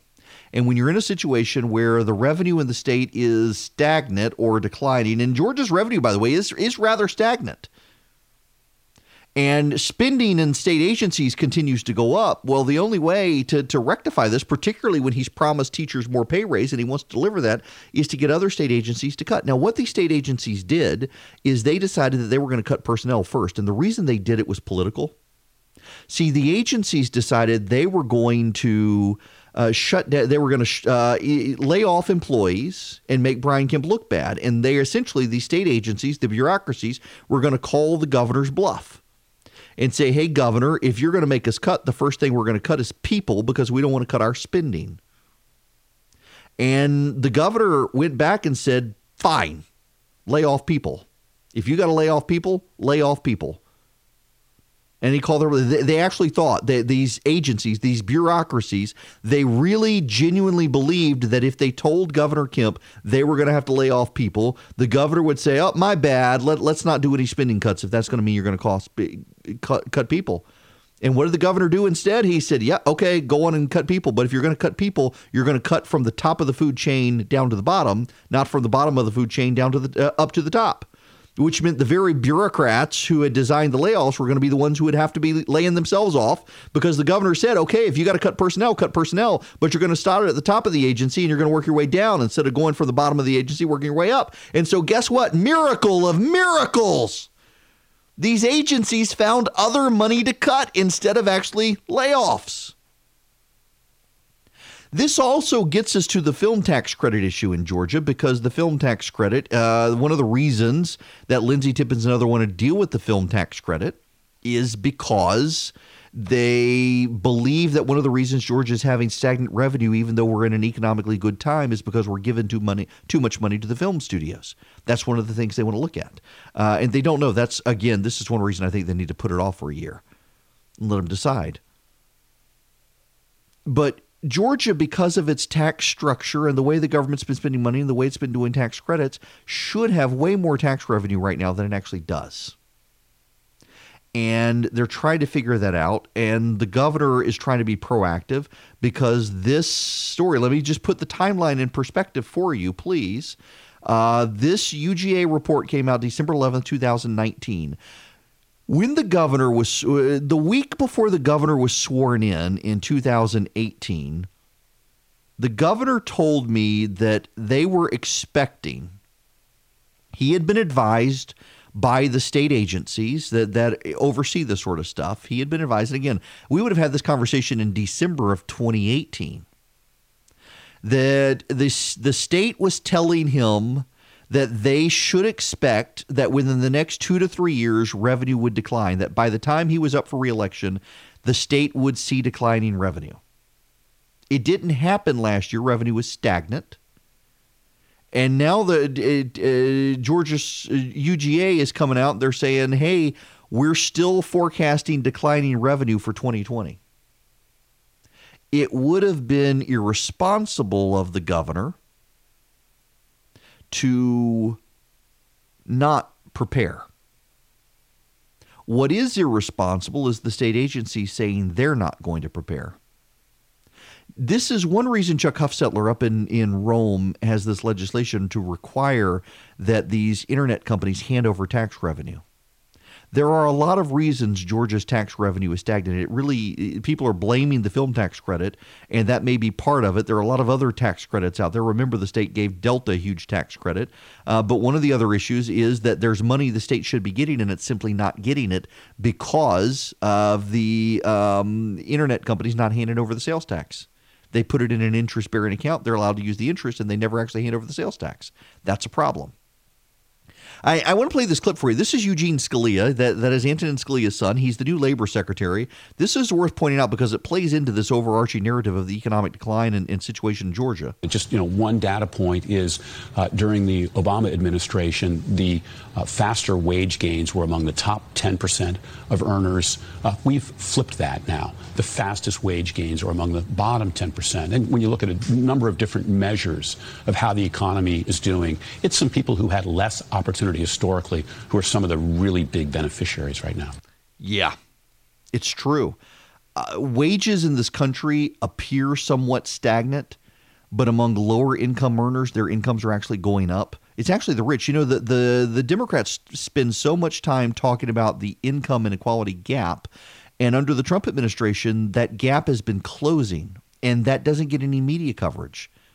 The people on the bottom end of the income scale are actually benefiting from the economy in a way people on the upper end aren't. And Democrats are saying, well, that's the minimum wage. That's the minimum wage. No, actually, that's not the minimum wage, because the minimum wage increase to $15 an hour has actually slowed the economies in some portions of the country and has actually caused problems. Thankfully, the overall economy is so strong that people losing their jobs to robots can go out and get jobs elsewhere. And those new jobs are actually paying more money, not because of the minimum wage, but because they're desperate to attract workers, because the economy is so tight and employment is so low, they've got to find workers. And the way they're finding workers is to raise prices. But bafflingly to economists, inflation's not going up. Everything right now that's going on in this country suggests inflation should be on the rise and wages should be on the rise. Wages are on the rise for people on the low end of the economy, but overall prices aren't. And overall, people on the upper income, they're not seeing huge increases. And that's okay, actually. It's okay, because people on the bottom end need to make more money. They're busting their butts in this economy. The problem, though, is that it trickles down into state revenue. And here in Georgia, I think it is wisdom on the governor's part to do this. It is wisdom on the governor's part to begin to make some scaling back in the state. Here's what I was telling somebody earlier. If the scenario from the University of Georgia bears out, then we have avoided taking money out of Georgia's rainy day fund. If the scenario the University of Georgia does not says is going to happen does not play out, then we've added money to the rainy day fund. So when it does play out eventually, we know eventually there's going to be a bear market. Eventually there will be a recession. And so if it doesn't play out now, then the governor's added enough money to the rainy day fund that we don't have to have all this panic about taxes and revenue later. We'll have a stockpiled rainy day fund bearing interest to help the state. That's a good thing. It's a responsible thing. And it's good the governor's trying to be responsible about it. I see no reason to blow him up over this. It is Eric Erickson here, and the phone number is 877-97-ERIC, 877-973-7425. If you'd like to be on the program. This hour of the program is sponsored by First Liberty of Georgia. FirstLibertyGA.com is their website. If you work for, own, play a role with a small business or a medium-sized business, and that business wants to be a big business, but have you ever dealt with a bank bureaucracy? My goodness gracious. The truest stuff. I mean, just look at the big bank bureaucracy stuff that we're dealing with there. And the stupid name change is ridiculous. In any event, if you don't want to deal with a bank, but you need access to a loan, you need access to capital to grow your business, go to First Liberty of Georgia. Tell them I sent you. They sponsor the program. I want to help them because they've helped me I would not have gotten the show off the ground without the Frost family's help at First Liberty of Georgia. So go to FirstLibertyGA.com. That's their website. Tell them thank you for sponsoring my show and send them some business, and they'll keep advertising on the show. How about that? If you want to be involved in the speaker matter, text the word speaker to 52886. Tell your state representative it is time for David Ralston to go. We need fresh blood there in the speaker's chair. It is amazing how many of these people are scared to death of him. And safety, strength in numbers. Get them all out there. And they will go. If you haven't heard this, yes, I'm going back to the morning topic. Listen to some of this.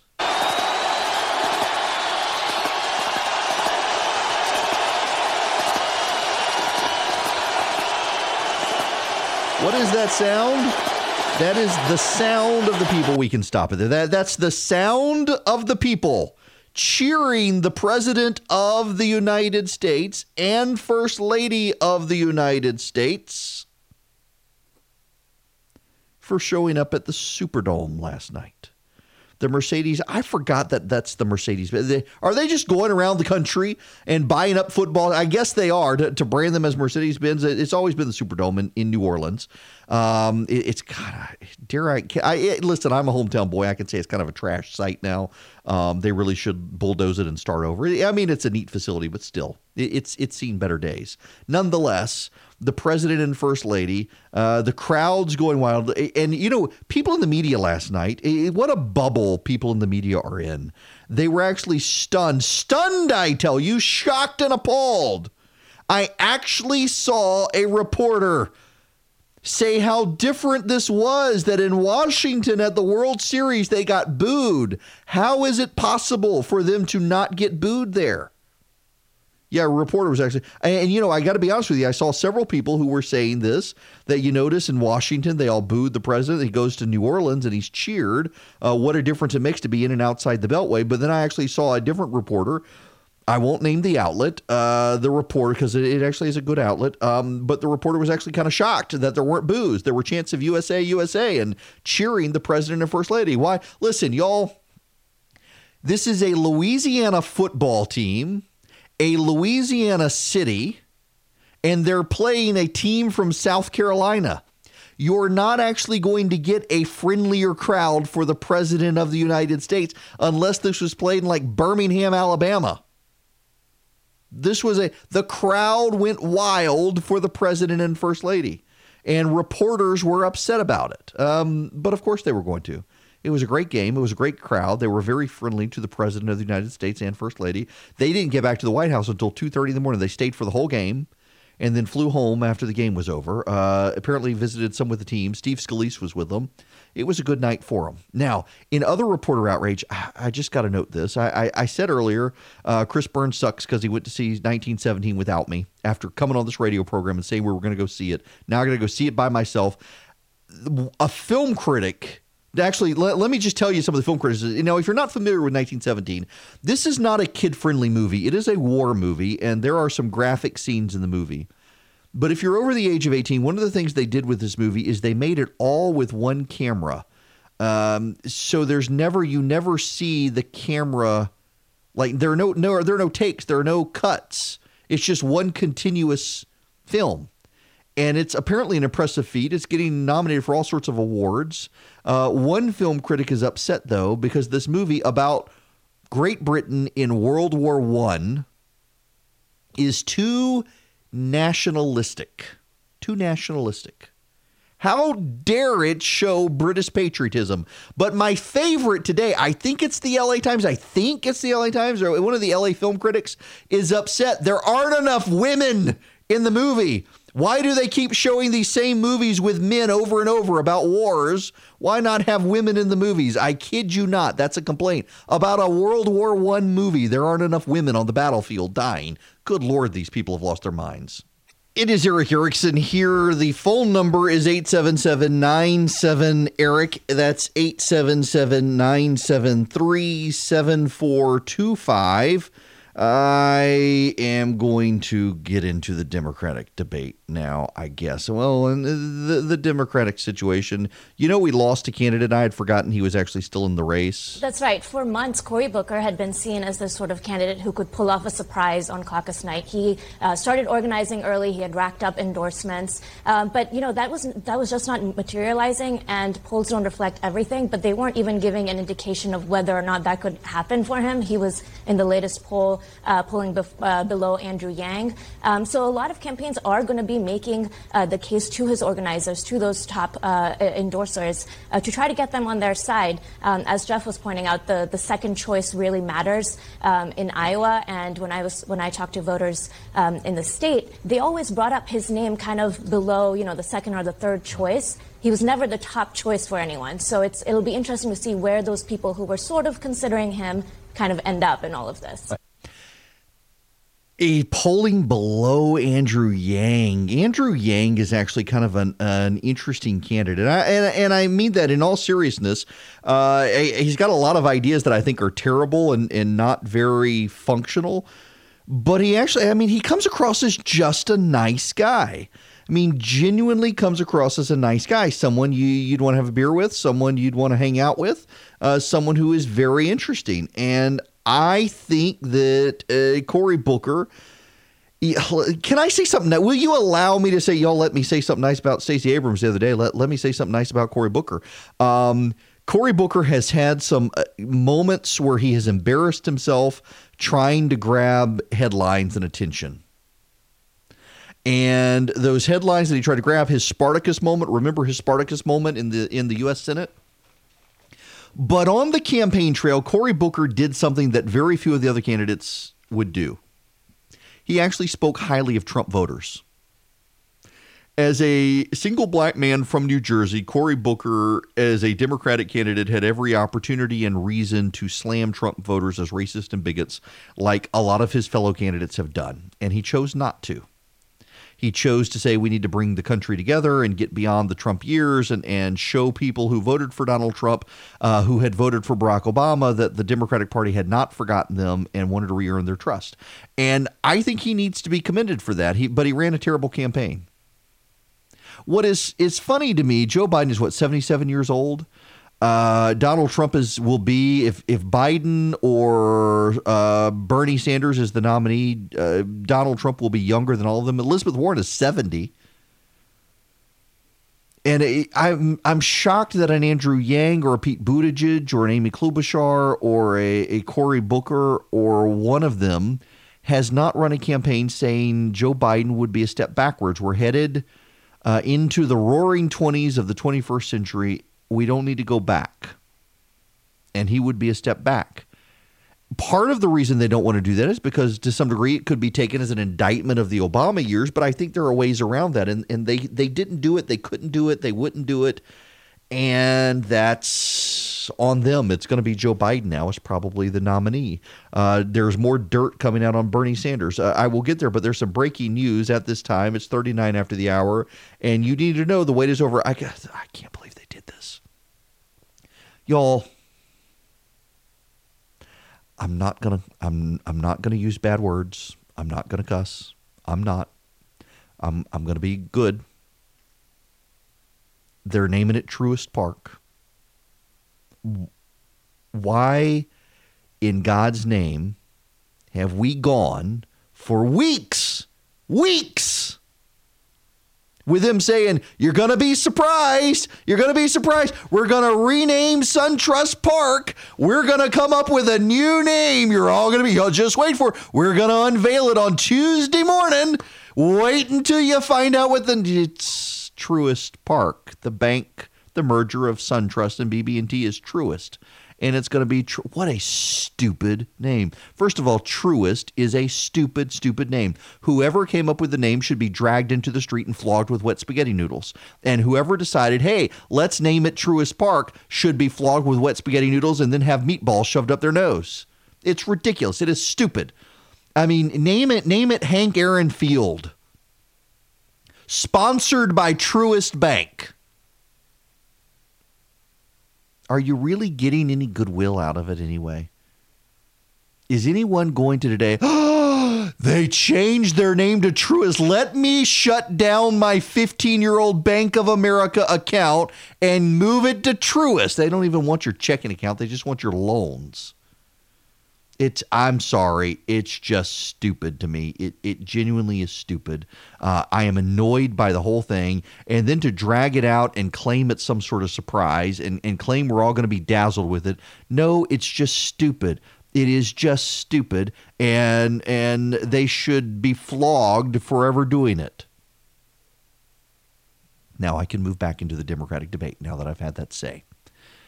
Bernie Sanders, research is coming out, and y'all, I can tell you, listen, this is genuine. It is honest. I know these things. I have run political campaigns. Elizabeth Warren is responsible for the opposition research on Bernie Sanders.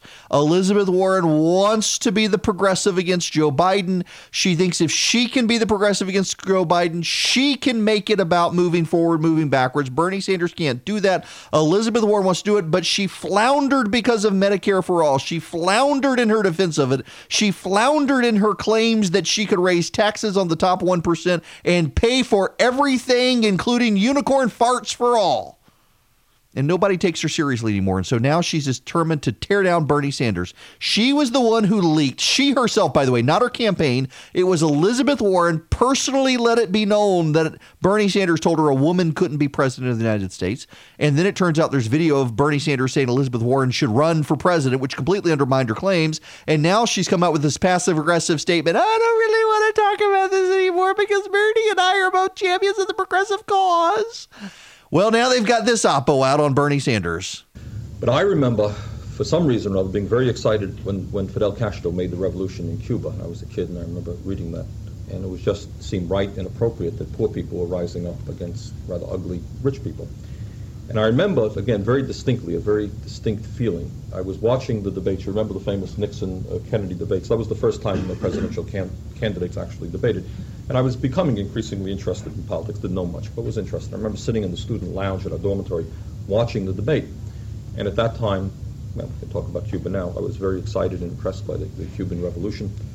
And there was Kennedy and Nixon talking about which particular method they should use about destroying the revolution. And I remember the irony, as we learned the history later on, Kennedy was saying that Nixon was too soft on communism. Let me pick up a point that Rick was making. In Cuba, we should deal firmly with Fidel Castro. And Nixon was playing the role of, hey, you got to be patient. You know, you can't do these things. You got to negotiate. Well, of course, what he was upset about is that secretly they were planning the Bay of Pigs invasion right then. But for security reasons, he couldn't come out and say, we're already planning the destruction of the Cuban Revolution. Don't worry about it. So he was the liberal, And Kennedy was playing the conservative. And actually, when you read novels, people say there's a sick feeling in your stomach. Usually I'm sufficiently unemotional not to be sick, but I actually got up from the room and almost left to puke. Because for the first time in my adult life, what I was seeing is the Democrats and the Republicans, both of them, and of course, as Rick points out, Kennedy was the flashing young liberal. And what we were seeing right before my eyes, way back then, and I didn't know anything about politics, but clearly that there really wasn't a whole lot of difference between the two. So, this is 1986.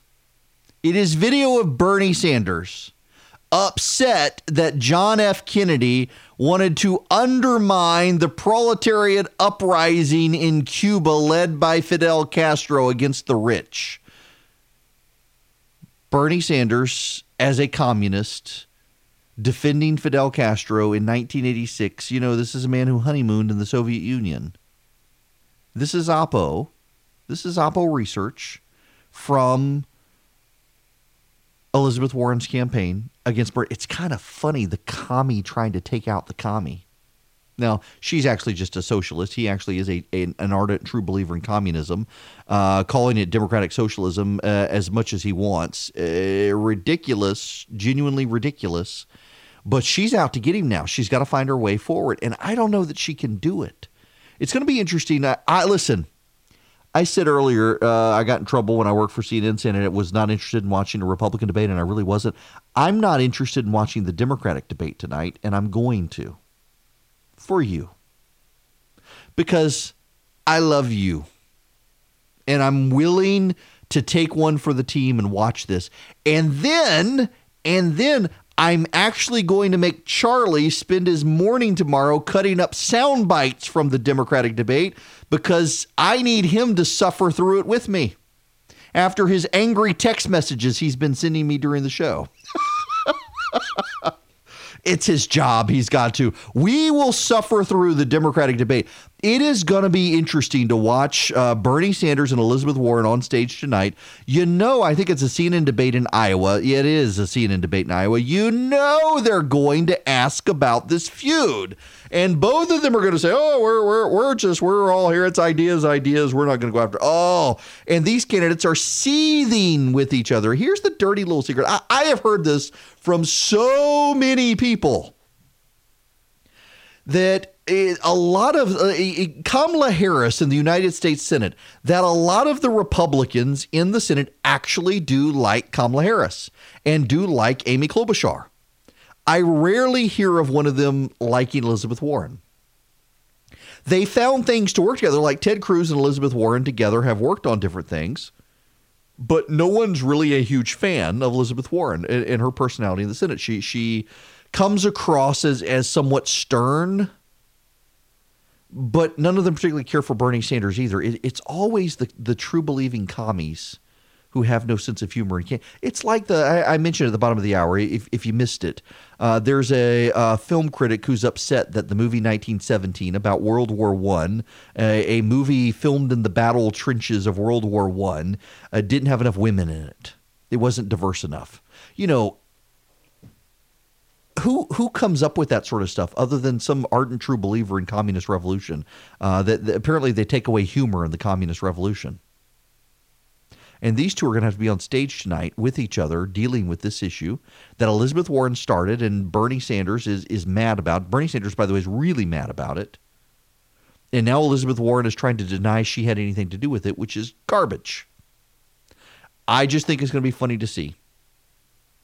It's going to be funny to see how it shapes up. It's going to be funny to see how they engage with each other. And it's going to be funny to see how CNN tries to elevate the tension on stage by doing something with it. But there's something else here.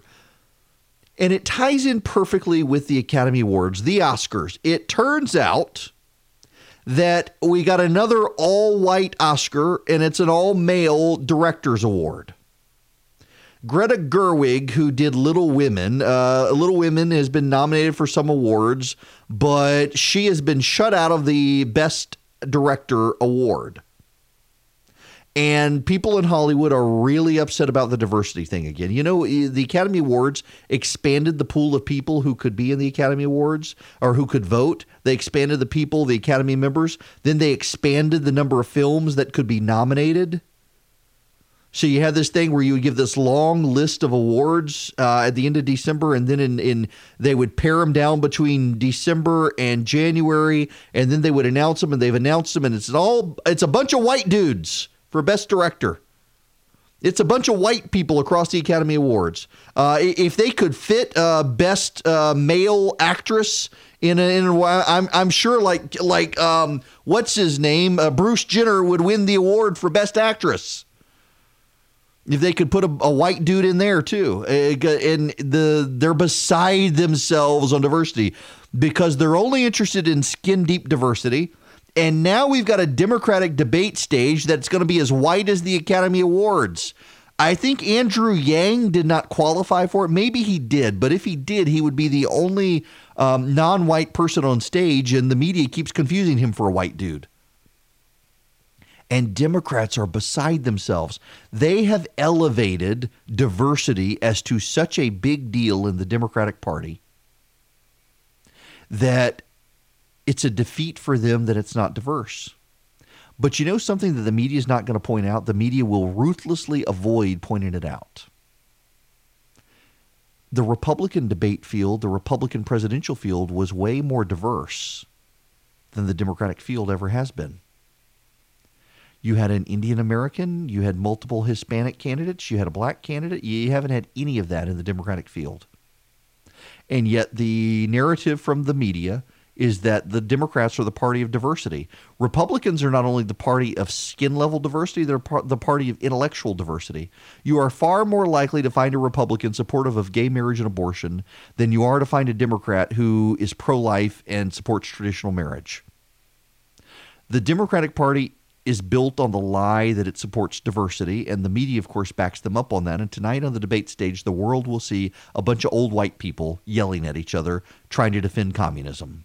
I would just like to know on the, well, I'm trying to think how do I phrase this? The Academy Awards, the nominations. You've got 1917 is in there, Ford versus Ferrari is in there, The Irishman is in there.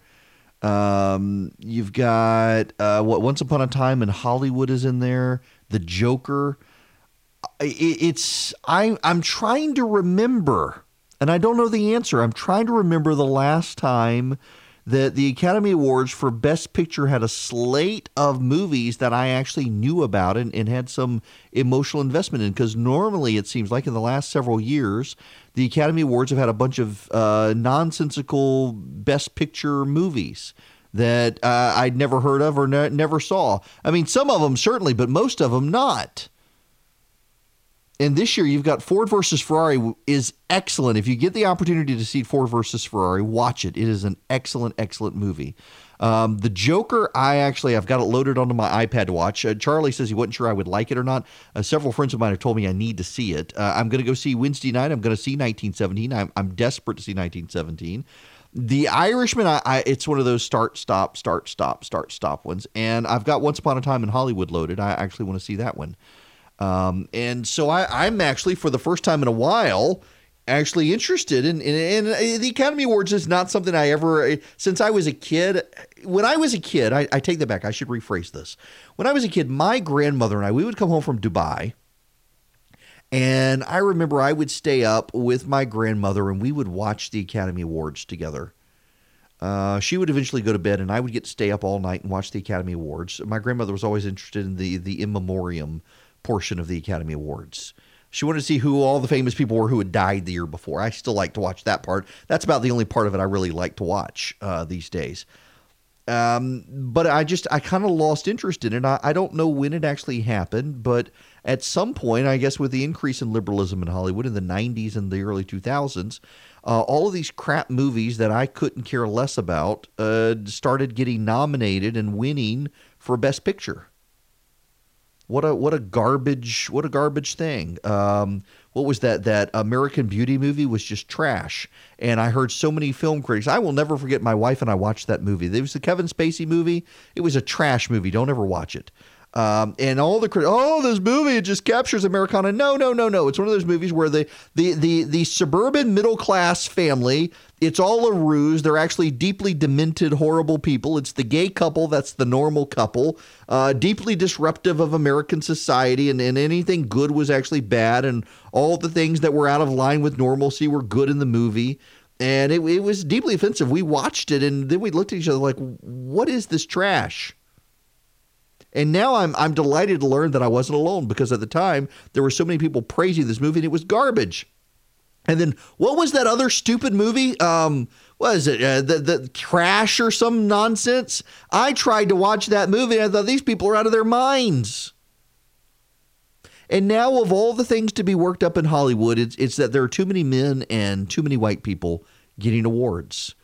I see Stephen King, the author, is under fire today for noting that diversity for diversity's sake is not a good thing. He sounds conservative in saying that, and people are lighting him on fire for having the audacity to say that. But he's actually right. Diversity for diversity's sake is not a good thing. You know, in talk radio, it is no secret, talk radio is dominated by men. There are very few women in conservative talk radio, at least. Dana Lash stands out as one of the only ones left who is actually good and competent and listenable. And there are radio stations all over this country that try to find women and pigeonhole them into conservative talk. And then there are women who think that they can capitalize on diversity and claim, I'm a woman, and you should let me in. And they do their terrible impression of what a conservative actually is, and they're not very good and listenable. And I'm sorry that at the end of the day, most people in their car or their office would rather be entertained by someone who has something to say, who oftentimes you never know what they're going to say, than the person who does their bad impression of what a conservative talk radio show host looks like and screams, I'm a woman, you should listen to me and make it more diverse. Who the hell cares? Just be entertaining. You don't have to be obnoxious about it and in your face about it and all that stuff. And I'm just amazed at the number of people, particularly in the conservative sphere these days, who want to pull the diversity card. I do not care whether you are black, white, Hispanic, Asian, gay, straight, male, female.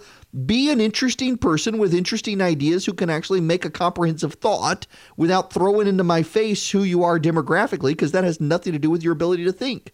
It's just, it's this diversity stuff has got everybody wound up. And I love to see the people in Hollywood consuming themselves. And now the Democrats on stage tonight over this diversity stuff. Good riddance to them. The revolutionaries always come for themselves.